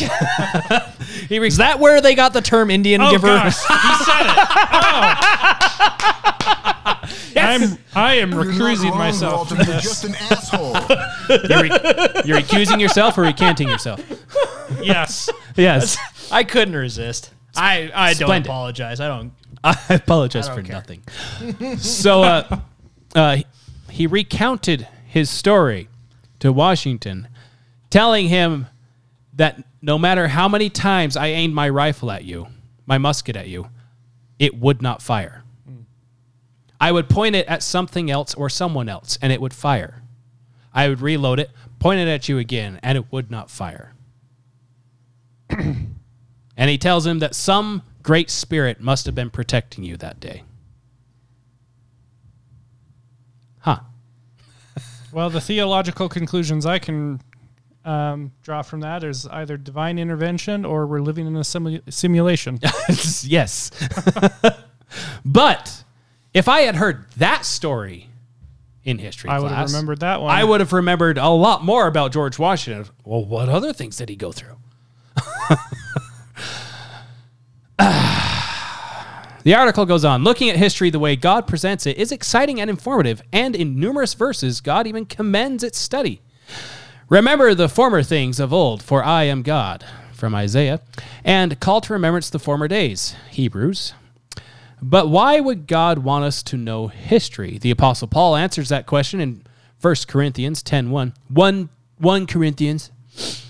All these things happened unto them for example, and they are written for our admonition. See also Romans 15:4. Those things written aforetime were written for our learning. In short, we learn from history, and what we learn affects our behavior. So what did the founders say? American leaders long understood this biblical truth. For example, Thomas Jefferson noted, history, by apprising them, the students of the past, will enable them to judge of the future. And what can be learned by being apprised of the past? According to Benjamin Franklin, history will afford frequent opportunities to showing the necessity of a public religion from its usefulness to the public, the advantage of a religious character among private persons, the mischiefs of superstition, and the excellency of the Christian religion above all others, ancient or modern. Benjamin Franklin, the atheist, agnostic. Franklin understood that history, when accurately presented, would demonstrate the need for Christianity because of both the societal and individual benefits it produces. In fact, the presenting of an uncensored and unrevised history actually causes a recognition of the hands of God. For in the words of the great statesman Daniel Webster, history is God's providence in human affairs. The father of education and the dictionary. Today, however, history is presented in such an edited, revised, and politically correct manner that God's hand is rarely visible. which explains why we never heard the story of Washington not getting hit by any bullets in battle. And even the historic role of famous godly leaders in education, business, politics, and the military is now virtually unacknowledged. And an obvious example of secularization of history occurs each year around the 4th of July. Americans are taught that taxation without representation was the reason America separated from Great Britain. Yet taxation without representation was only one reason, number 17, out of the 27 reasons given in the Declaration of Independence. It was not even in the top half, yet it's all that most ever hear.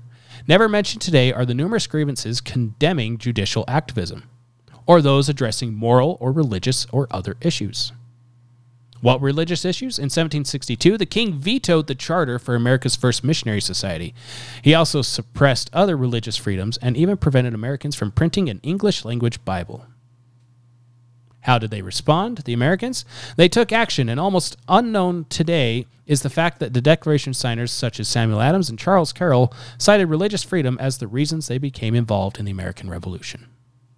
Significantly, even though Thomas Jefferson and Ben Franklin, two of the least religious signers, are typically the only signers studied today, almost half of the signers of the Declaration, 24 of 56, held what today would be considered seminary or Bible scholar degrees.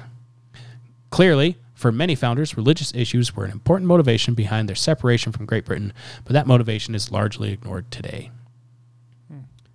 It's a great read for the rest of it as well. As far as... It's a great article. Yes. So what is this website? Wall Builders? Wallbuilders.com. What is it?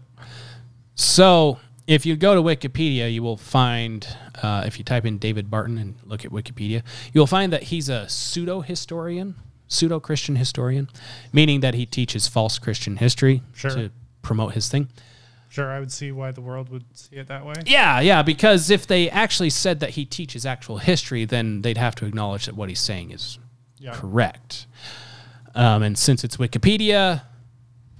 you can't trust it at all. Anyway. Yeah, well, I actually believe that the main source used in academic... I'll have to look this up to verify this, but I believe the main source for that's used in American history textbooks on why the founders were not Christian, is basically pseudo-history, where they cite themselves as the source for why the founders were not Christian. It's a couple of professors that got together and said, this is the history of America...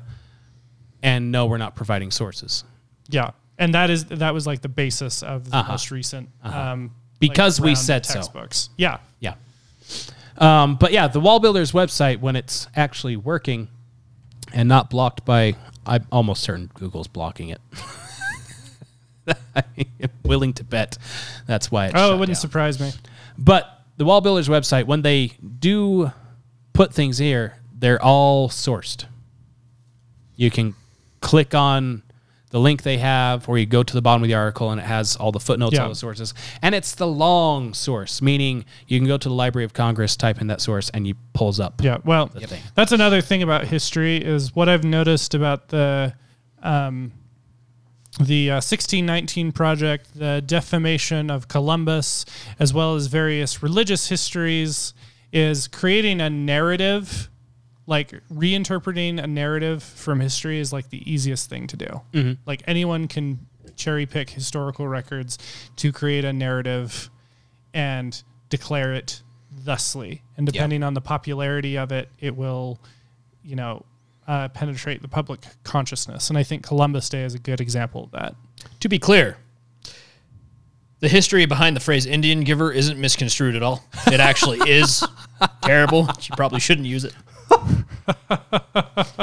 Just to throw that out there. All right. Probably should. Sounds good. It was a miscommunication between the settlers and the natives. The natives had a tradition of, if somebody needed something like a tool or something like that, you could take the tool, or it could be gifted to you, and it was expected back at some point. It was like borrowed. A loan. It was borrowed. But they also had a tradition of gifting somebody something when they were in good favor with them. So say, you know, they have somebody from another tribe that they were on good terms with. They would give them a gift of kinship. Uh-huh. And then if that person ever fell out of favor with them, they would go back and take the gift back. Hey, that Furby I gave you when you were 10 years old. I don't like you anymore, so I want that back. I want that back. Yeah. It was to avoid being guilty by association because that person had a gift saying from you saying that you were in favor. Interesting. Hey, he killed this guy with an axe that you gifted to him. Yes. Basically. Yeah. Essentially. That was the idea behind it. And the settlers in America just never quite got on the same page with that, which is why we have New York. And in fact, when the Native Americans would bring things that they borrowed back, they would get arrested for stealing. All right, well, on something. But anyway, that's where the phrase came from. Well, it's weird. Anyway, Mike, but I'm glad you were able to atone for using that remark. No, I still don't care. I still think it's a funny phrase. All right, I just moving thought I would give forward, some history to it. We can bury the hatchet and move forward. Dig it. Is that a hatchet that was gifted to you, or somebody might want that back later, Keith? You shouldn't bury other people's hatchets. Indian gift barrier. Indian gift barrier.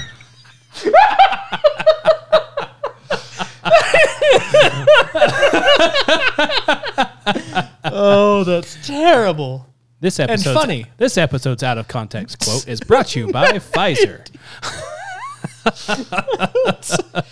The ability to speak does not make That's 2 Jar Jar quotes in one episode. Yes. For those of you keeping score at home. I found something interesting a minute ago, by the way. It was posted like in the middle of our episode. Besides the gift giver? Besides the gift giver, yes. Yes, I found... So, you know who James O'Keefe is, right? Yeah, he's the founder of the... I saw this. I believe it's a conservative website, yes? Yeah. So he's the founder of Project Veritas. And was recently kicked out. Was recently kicked out of Project Veritas. And so he has started his own thing that he posts on his private sites. It's O'Keefe Media Group. Yes. OMG. He has now created OMG. And he uses the hashtag OMG when he posts things to it. So he went undercover at the Trump clever. indictment and was talking to reporters. And? I shared the link to you. All right, let's check it out. It's 3 minutes. At least I shared it to the Naked Apple. I don't know if I shared it to one that you're in. No problem. Trevor can pull it up. Trevor can pull it up. Take a sidestep from... Sorry, God, you're on hold for a second. There's more. There's a little bit more. I didn't want to end the episode by segueing back out into this, so I figured I would just interrupt. Okay, that's a better strategy. That's fair. And then we can end on a God note at the end. You decided to Kanye West this. I did. I'm going to let you finish.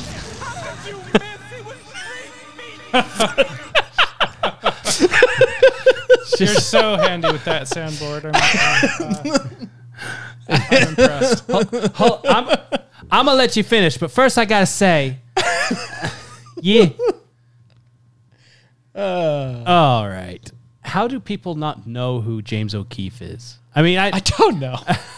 In the media world, if you are any kind of reporter, that should be the first thing. If you see him, shut up. You should have a top 10 most wanted corkboard that has his face on it. I want to see. Want to see.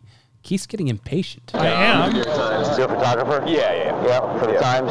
Yeah. You can finally take this guy down with this? It's not gonna be enough. Not gonna be enough. Well, it seems like he gets away with everything. He certainly does, man. You know, it's crazy. It does. It's crazy. It's with everything. Whatever it takes, right? Whatever it takes, of course. Yeah. Yeah. Whatever it takes. I mean, you know, it's a good start, babe. You guys are doing your part too. I know you're good. They said no mugshot and most likely no handcuffs. Oh. I mean, fingerprints, yes, but no mugshot. Are you guys with like local TV or something? Are you a Trump supporter? Okay, so then I can say I'm with CNN.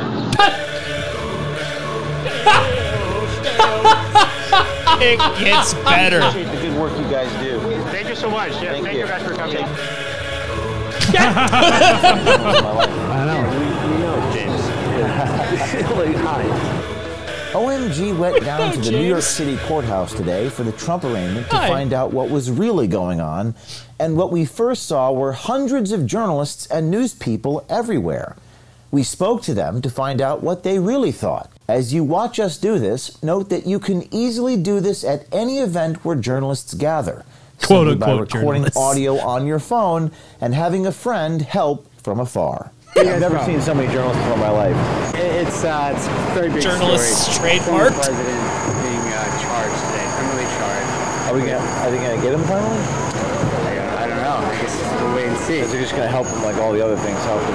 Do the one in Georgia. Oh. Georgia. Well, that Georgia seems like it would be better at taking him down than this. Yeah, it's more interesting than Stormy Daniels, but I'll take this. We'll take it. We'll take it. What do you mean we'll take it? Like it's whatever reason he is in treason is good for me. You guys reporters? I'm not. No, we're cameramen. Oh, okay, cool. Who do you work for? ABC. ABC? Cool. It depends how much he keeps slipping up, you know? Whatever it takes, right? Hopefully he doesn't. Hopefully he doesn't get the nominee and just goes away. That would be great. I would love to see He would that. go away if you stopped covering. Either one.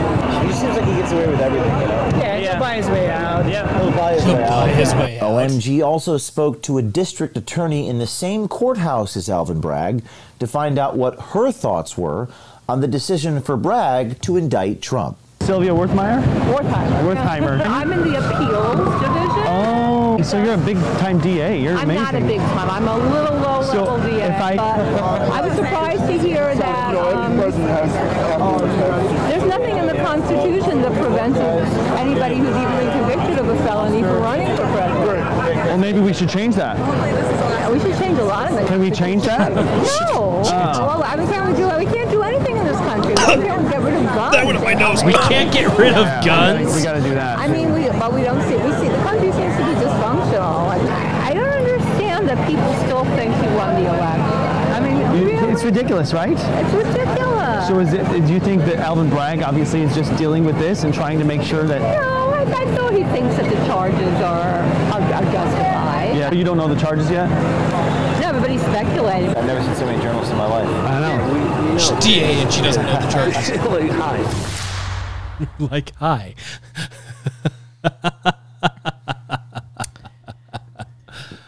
You're welcome. You're welcome. And you're welcome. Well, that's fun. He's just having the time of his life now that he's not bogged down by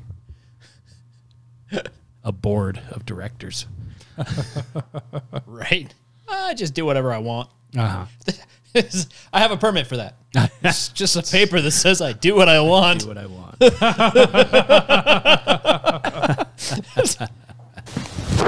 Emotional damage.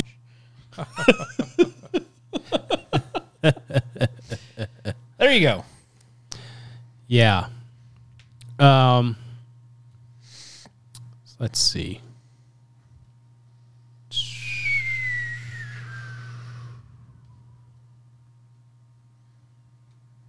So, turning to God.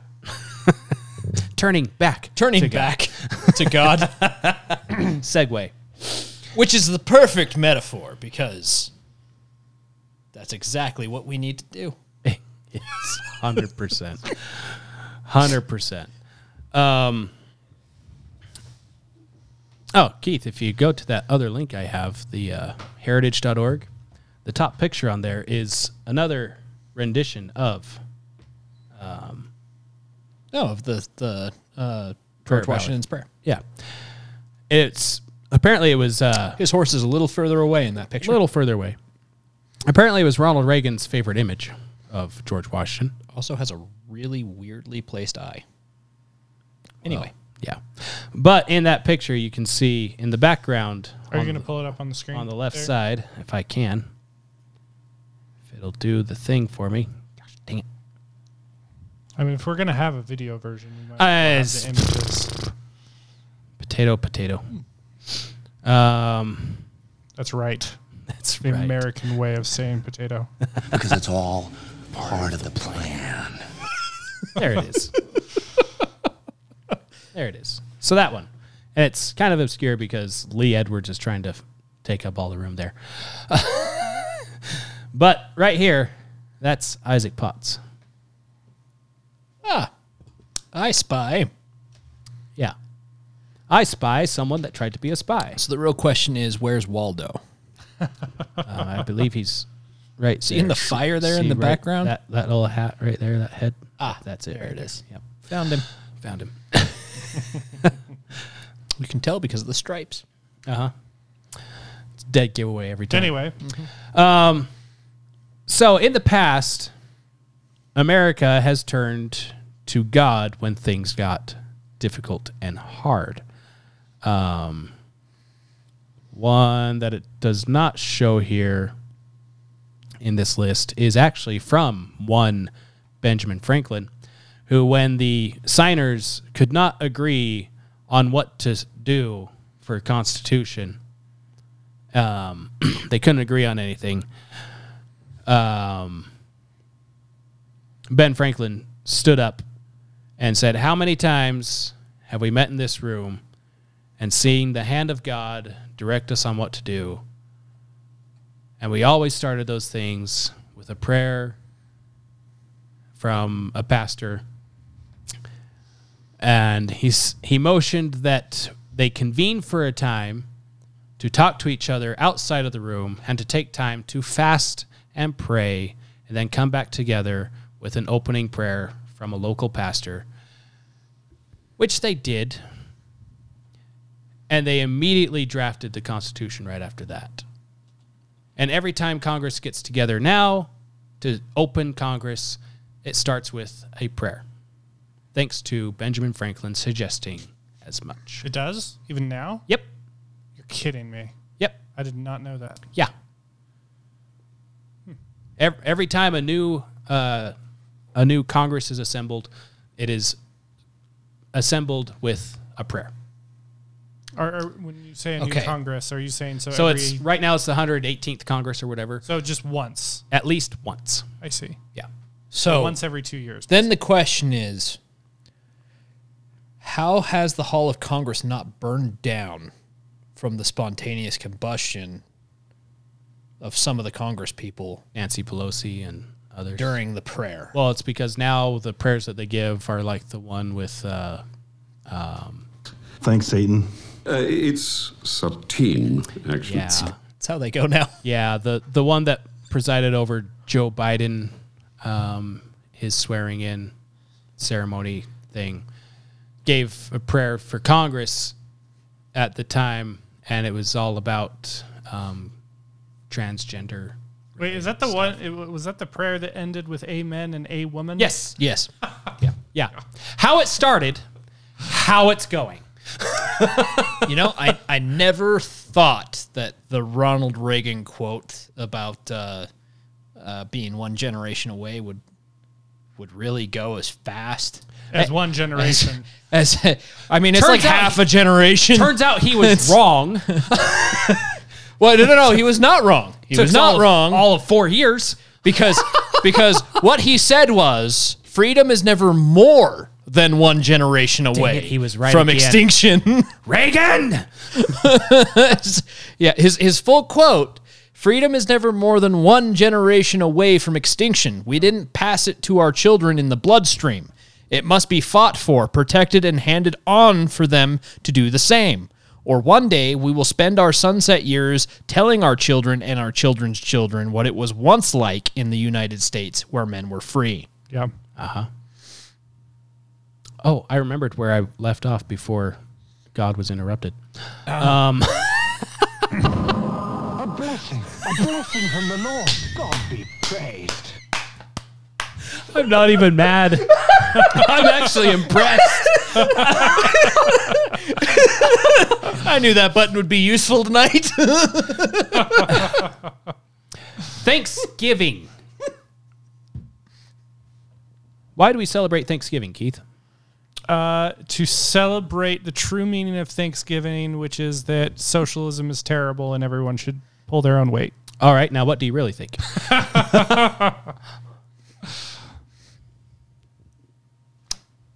Yeah. Oh, I was expecting a sound effect there. Nope. I'm preparing for later. Yes. Keep going. What do you really think, though? I'm quizzing the AP history student here. Oh, they got a 1. Well, thank you for that. Yes. We celebrate the, I guess, coming together of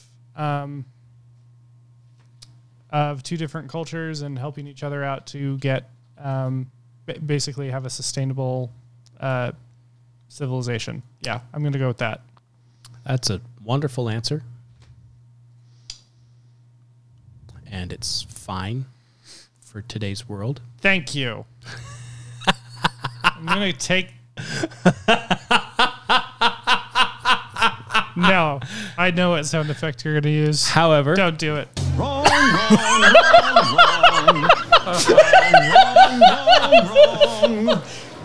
I'm sorry. You said don't do it, so I had to do it. I knew that Shrek, was tag coming. me, tag me. I'm waiting. I'm just going to go with I don't know next time. That's the safe answer. You were actually pretty close the first time. So, the first... That is what I really think. The first answer. The first answer is what I really think. The first official Thanksgiving for the United States was brought to you by George Washington. Before there was a holiday called Thanksgiving. Which was brought to us by Abraham Lincoln, if I'm not mistaken. No. Dang it. No. Although he did have a Thanksgiving proclamation. Yes. The first time America celebrated Thanksgiving was the year 1789, where George Washington said, "Whereas it is the duty of all nations to acknowledge the providence of Almighty God, to obey his will, to be grateful for his benefits, and humbly to implore his protection and favor. Whereas both houses of Congress have, by their joint committee, requested me to, quote, recommend to the people of the United States a day of public thanksgiving and prayer to be observed by acknowledging with grateful hearts the many signal favors of Almighty God, especially by affording them an opportunity peaceably to establish a form of government for their safety and happiness," end quote. That is why we celebrate Thanksgiving. Oh. For the foundation of America. Because a bunch of God-fearing people gave the middle finger to socialism. I like it. Yeah. 100%. Because the Pilgrims tried it. Yeah. And they almost died. Yeah. Which is why they had Thanksgiving. Yeah. Because the Indians recognized they made stupid decisions and were going to die, so they brought them a bunch of food. Uh-huh. So you were partially right, Keith, on your first answer. Thank you. That's what I said. I gave it to him for the first answer. Yes. Congratulations. You got half a point. It was the second answer that earned the song. But the reason why your second answer is the popular answer is because, well, if you believe that wholeheartedly, then when someone comes around with something like, say, I don't know, the 1619 Project, you can believe it. Yep. Because if you actually know why we celebrate Thanksgiving, you'll understand that it's celebrating the Pilgrims trying to establish a form of government for their safety and happiness so they could acknowledge the signal favors of Almighty God. Oh, that was the ones in Jamestown, right? Because the 1619 was Jamestown. Yes. James, yeah. So it was Pilgrims the settlers in Jamestown that were, so good with the Native Americans. Oh yeah, Pocahontas is wrong. Oh, yeah. So it wasn't Jamestown; No. it was Plymouth. Plymouth that actually came up. Yes, with where you can see Plymouth Rock Thanksgiving. that, thanks to global warming, is still at the exact same depth Spot that it was back then. Back then. Huh. It's almost as if all of the narratives are like wrong or something. Yeah. Yeah. Washington went on. He recommends and assigns Thursday, the 26th day of November, next to be devoted by the people of these states to the service of that great and glorious being who is the beneficiary? Beneficent. Gosh.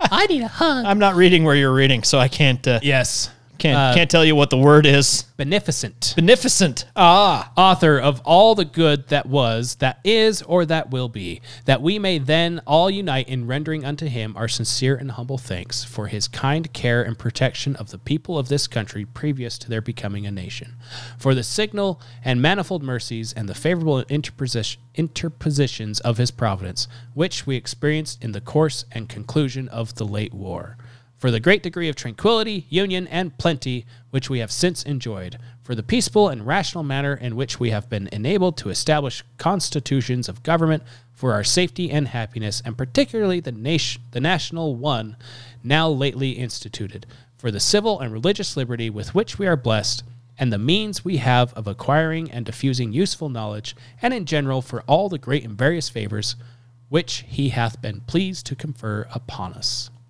And also that we may unite in most humbly offering our prayers and supplications to the great Lord and ruler of nations, and beseech him to pardon our national and other transgressions. To enable us all, whether in public or private stations, to perform our several and relative duties properly and punctually, to render our national government a blessing to all the people. Oh, wouldn't that be nice?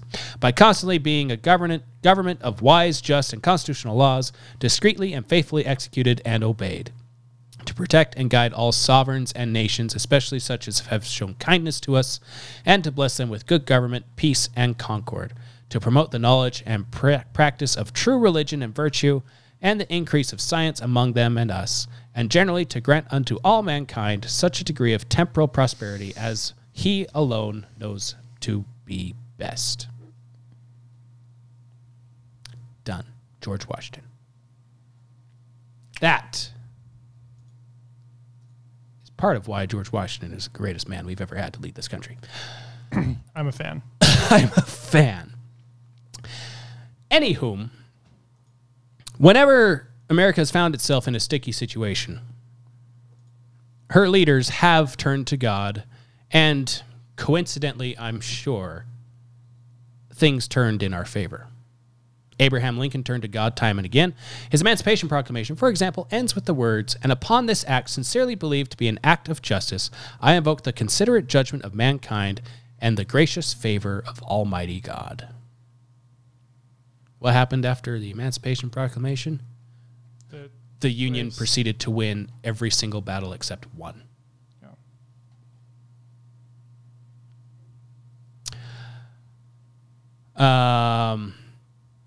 In War and Peace, our presidents have called upon the Almighty, as did Franklin D. Roosevelt in his address to Congress asking for a declaration of war against Japan after the infamous attack on Pearl Harbor. Quote, "With confidence in our armed forces, with the unbounding determination of our people, we will gain the inevitable triumph, so help us God." In announcing that D-Day had arrived and the invasion of France was underway, Roosevelt closed his national radio address with a heartfelt prayer that conceded the certain cost of the operation. "Almighty God, our sons, pride of our nation, this day have set upon a mighty endeavor, a struggle to preserve our republic, our religion, and our civilization, and to set free a suffering humanity. Some will never return. Embrace these, Father, and receive them, thy heroic servants, into thy kingdom." I hate that I 100% believe Joe Biden would never say anything like that. No, not even a little bit. Mike and I talked about this recently. One of the most famous invocations of World War II was the weather prayer requested by General George Patton, eager to advance against the Germans in the critical Battle of the Bulge, but blocked by unrelenting winter weather. James O'Neill. Reverend James O'Neill prayed, "Almighty and most merciful Father." I should make a little correction here. James O'Neill wrote this prayer that was distributed to all of Patton's soldiers. Yes. So they could all say the prayer at the same time. I'll read it. Okay. Almighty and most merciful Father, we humbly beseech thee. Wait, no, I'm not going Southern. Of thy great goodness to restrain these immoderate rains with which we have had to contend. Grant us fair weather for battle. Graciously hearken to us as soldiers who call upon thee, that armed with thy power we may advance from victory to victory, and crush the oppression and wickedness of our enemies and establish thy justice among men and nations. Went back to Southern. I did go back to Southern. Just not Baptist. Spent too much time in Georgia. Yeah. It's probably the way he sounded when he read it, too. And here's another thing I hate. I hate that I 100% believe that General Milley would never try to do something like this. Yeah, no, not even a little bit. Only because he abandoned our soldiers. Just that reason alone. It's one small, minor reason. After that prayer, the snow stopped, the skies cleared, and hell was unleashed from Patton's army to defeat the Bulge. And that reading is exactly why I won the Red Light Fever Award in our theater class. You had to bring that up. Did you catch the number of accents I went through during that reading? Yes, you went through Yes. several. Red Light Fever. Well, that's how it goes. I got a lead in the play in senior year, so.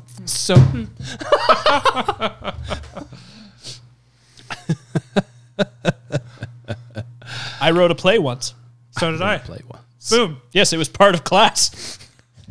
I watched a play. I watched So there. a play. So there.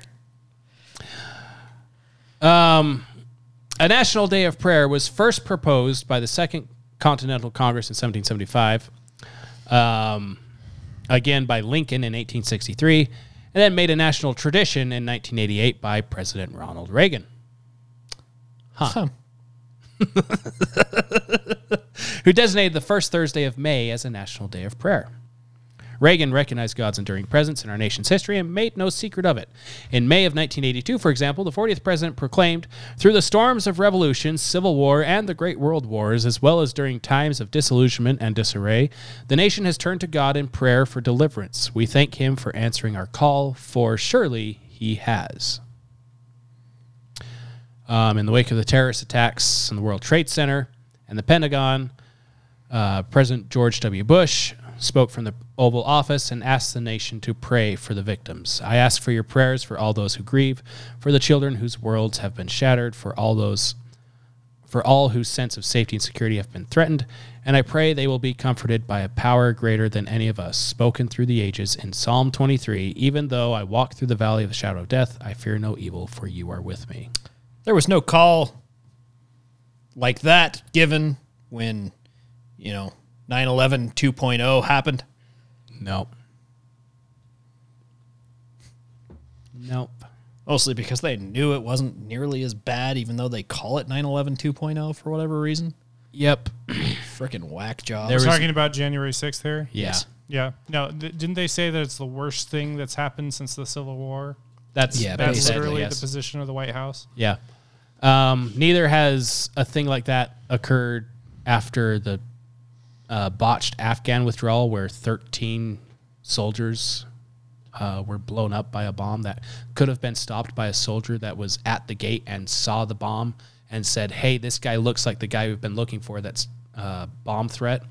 And he was told, do not engage. And then the bomb went off. When was this? Afghanistan withdrawal. Oh. Yeah. Yeah. Donald Trump also proclaimed March 14th to be National Day of Prayer during the coronavirus stuff, reminding us that no problem is too big for God to handle. As one nation under God, we are greater than the hardships we face, and through prayers and acts of compassion and love, we will rise to this challenge and emerge stronger and more united than ever before. Donald Trump You said didn't that? do the Trump voice. As one nation under God, we are greater than the hardships we face. The hardships, people. And through prayers, and acts of compassion and love, We will rise to this challenge and emerge stronger and more united folks than ever before. How was that? I'm so glad that none of us can do an actual passable Trump impersonation. No. It's one thing to get the cadence down. It's the other thing to... It's the accent. Nail the voice. Yeah, it's the voice, that accent. It's not a New York accent. It's not. It's not like Bronx. It's just Trump. It's just Trump. It's getting your lips in just the right spot. So then no matter you got to make the face while you're doing it too. That's part of getting the lips in the right spot. And it's one of those, you just can't. I tell you, it's a perfect accent. One of these days, I'm just going to spend hours listening to him talk over and over again and just trying to mimic him to see if I can nail it one of these days. Someday I'll get there. I don't care enough. Yeah. He just says such fun things that it's just so fun to... Fair enough. Quote him like that. Anyway. Yeah. So, yeah, that's our salvation. Because, like we pointed out in... Even Barack Obama. Yeah, he did. What better time than these changing, tumultuous times to have Jesus standing beside us, steadying our minds, cleansing our hearts, pointing us toward what matters. Thanks, Satan. It's Sateen, actually. Yeah, it's a national prayer breakfast. Yeah. And that's one thing that I don't like about stuff like this becoming a national day of prayer or a official thing. Yeah. Because I love that Reagan had the forethought to do that because at least to Reagan, it was important. Yeah. To everyone that followed after him, it was part of the job. Well, not everyone that followed after him, but... Inspirational prayer number 34. Amen. It's the perfect prayer. Almost the perfect. 45 would have been better. That sounded John Kerry-esque when you... Or Close not enough. John Kerry, Kennedy. It sounded like Kennedy at the beginning there. Close enough. But yeah. No, it's not. I did a bad impression and I should feel bad. I should stop doing it. Your impressions are bad and you should feel bad. Yes. So, there has been, who was it? Glenn Beck. Good old Beck. Glenn Beck has suggested that this Friday, Good Friday, people fast and pray for the nation. Which is saying something coming from him because he's always, as doom and gloom as he is, he does point out the ways out. Yeah, he does. But when he's out of options on ways out and telling you need to fast and pray. However, historically, it works. Historically speaking. So that's what I am going to do because as much as I hate our leadership and hate the direction we're going in, I want it to not be that way. And while, yes, I do this podcast and I do whatever civic duties I am able to do to try to invoke change, a little divine help doesn't hurt. Or a lot of divine help doesn't hurt. A lot at this point. A good heavy dose. You know, they always say God works in mysterious ways and by small and simple things are great things brought to pass and all that stuff. I think at this point we kind of need a Moses in the Red Sea moment. Yep. Let my people go. A pillar of fire wouldn't be frowned upon at this time. Yep, agreed. Yeah.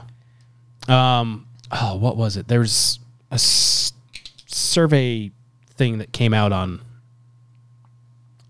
what people believe is American or whatever, and money is like third. Really? On the list. Really? Yeah. Not for much longer. Having money is number 3 on the list of what it means to be American. Whereas before it was things like family, church, God, stuff like that. Mm-hmm. And that was just like 20 years ago. And now on the list is having money.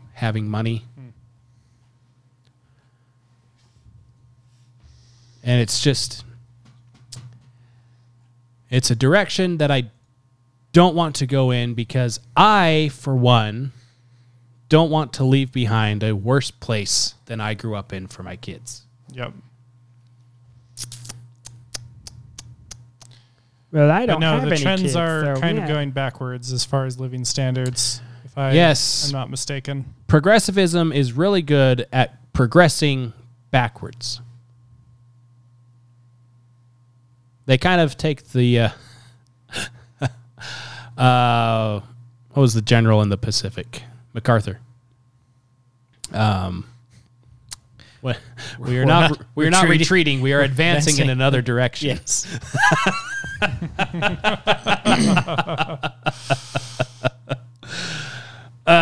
It's funny then. It's not funny now. No. Yeah. It's bad.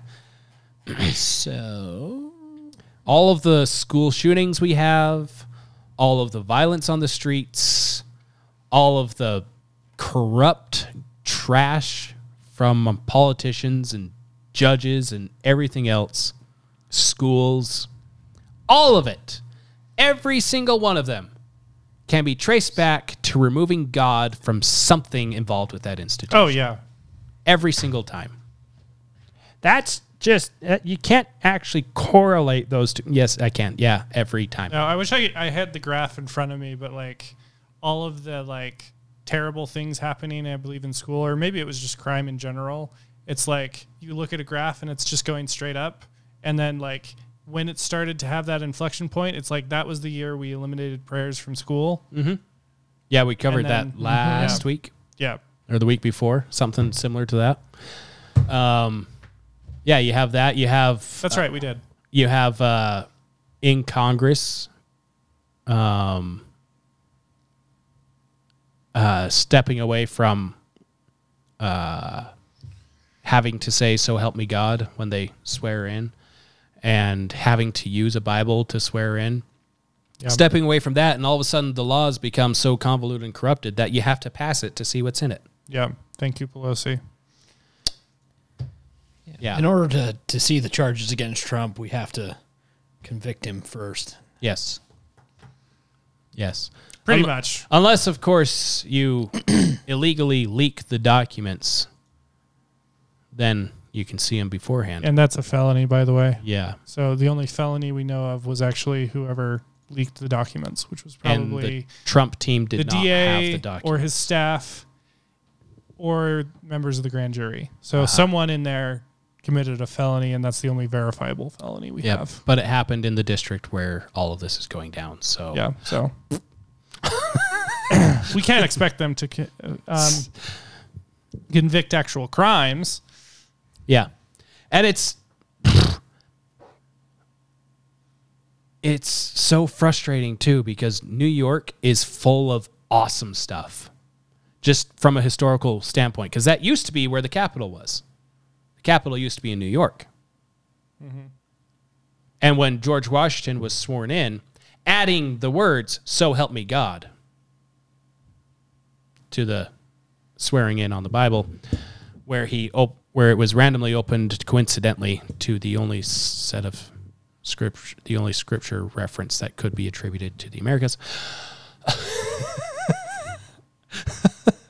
After that, he and all of the signers and members of Congress and everyone else walked down to St. Paul's Cathedral or something like that in New York City. Okay. Where they proceeded to have worship services together. Now, after a swearing-in ceremony, they meet and mingle with the press, if at all, and eat, drink, and be merry. Yeah, pretty much. Huh. Yeah. Nation's heading in the wrong direction. Well, this will fix it. Not that. Yeah. Well, pretty much. You've rejected every other thing we've given you that's not that, too. So, whatever. Yeah. So, right yourself with God, however you see that to be fit. Right yourself, with your family, and work your way out from there. Because that has greater lasting influence than any stupid thing passed by Congress. Yeah. That's it. That's all I got. Well, that was very uplifting, Trevor. Thank you. Good. I'm glad you're uplifted. The only option we have is God. Pretty much. More or less. That sounds about right. So then, like, subscribe, follow. Follow us on Rumble because YouTube can suck it. Yes. They'll probably ban this video. Multiple times. Because we played an entire song. To the suck it, not the... I mean, they can ban this video multiple times if they really want to, but... I mean, if you get more strikes, your channel's gonna be removed from YouTube. Oh no, the revenue that we don't have.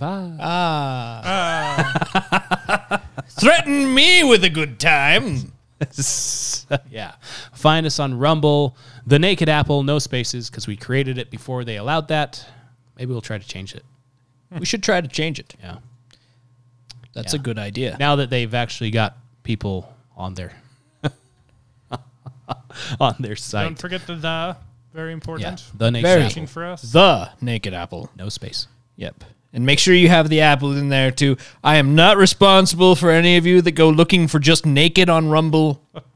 It's not my fault. All right. Well, on that note, As much as you might blame me, I did not do it. So much for ending on a God note. I do not consent to this. All right. Bye.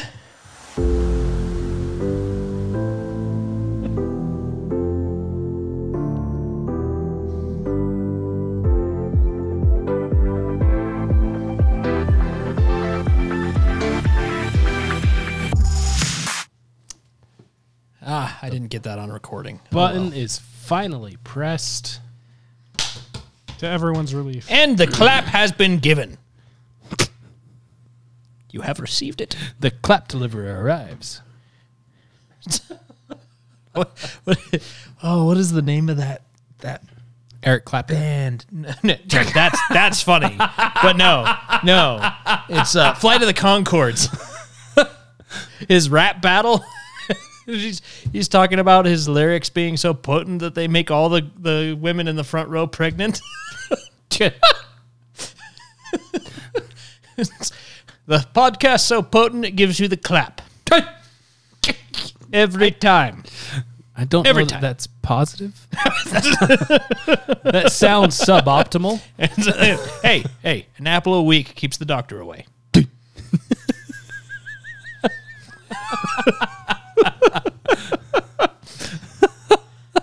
I read it somewhere. I don't know. Something like that. It was on the internet. It must be true. It must be. An apple a day keeps the liberals at bay. We can work with that. If We can only work with that were true. We can work with that. Oh no, I'm not gonna go there. Oh, wow. Please don't. Wow. I Too don't know dark what for it was, Mike. but please don't. Wow. Now everyone's on the edge of their seats. What was he going to say? No, I'm not. An apple going a day to. praise I'm the gay not- away. Wait, That's not. don't worry about it. Don't worry.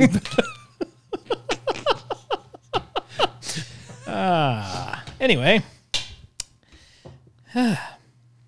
On that light note. wasn't much of a light note. It was more of an F or a G.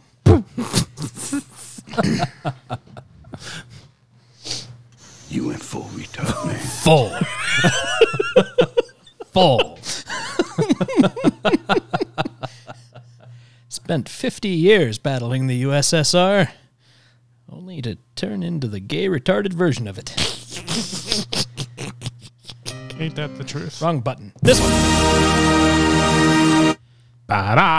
Doesn't that like automatically get us banned from YouTube? No.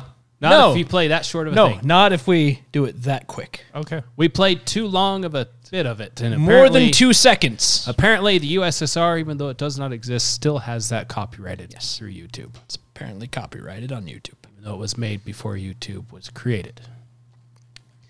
And I'm not sure you can actually copyright things in Soviet Russia. Right. I'm pretty sure in Soviet Russia, those things copyright you. Yes. Here we go.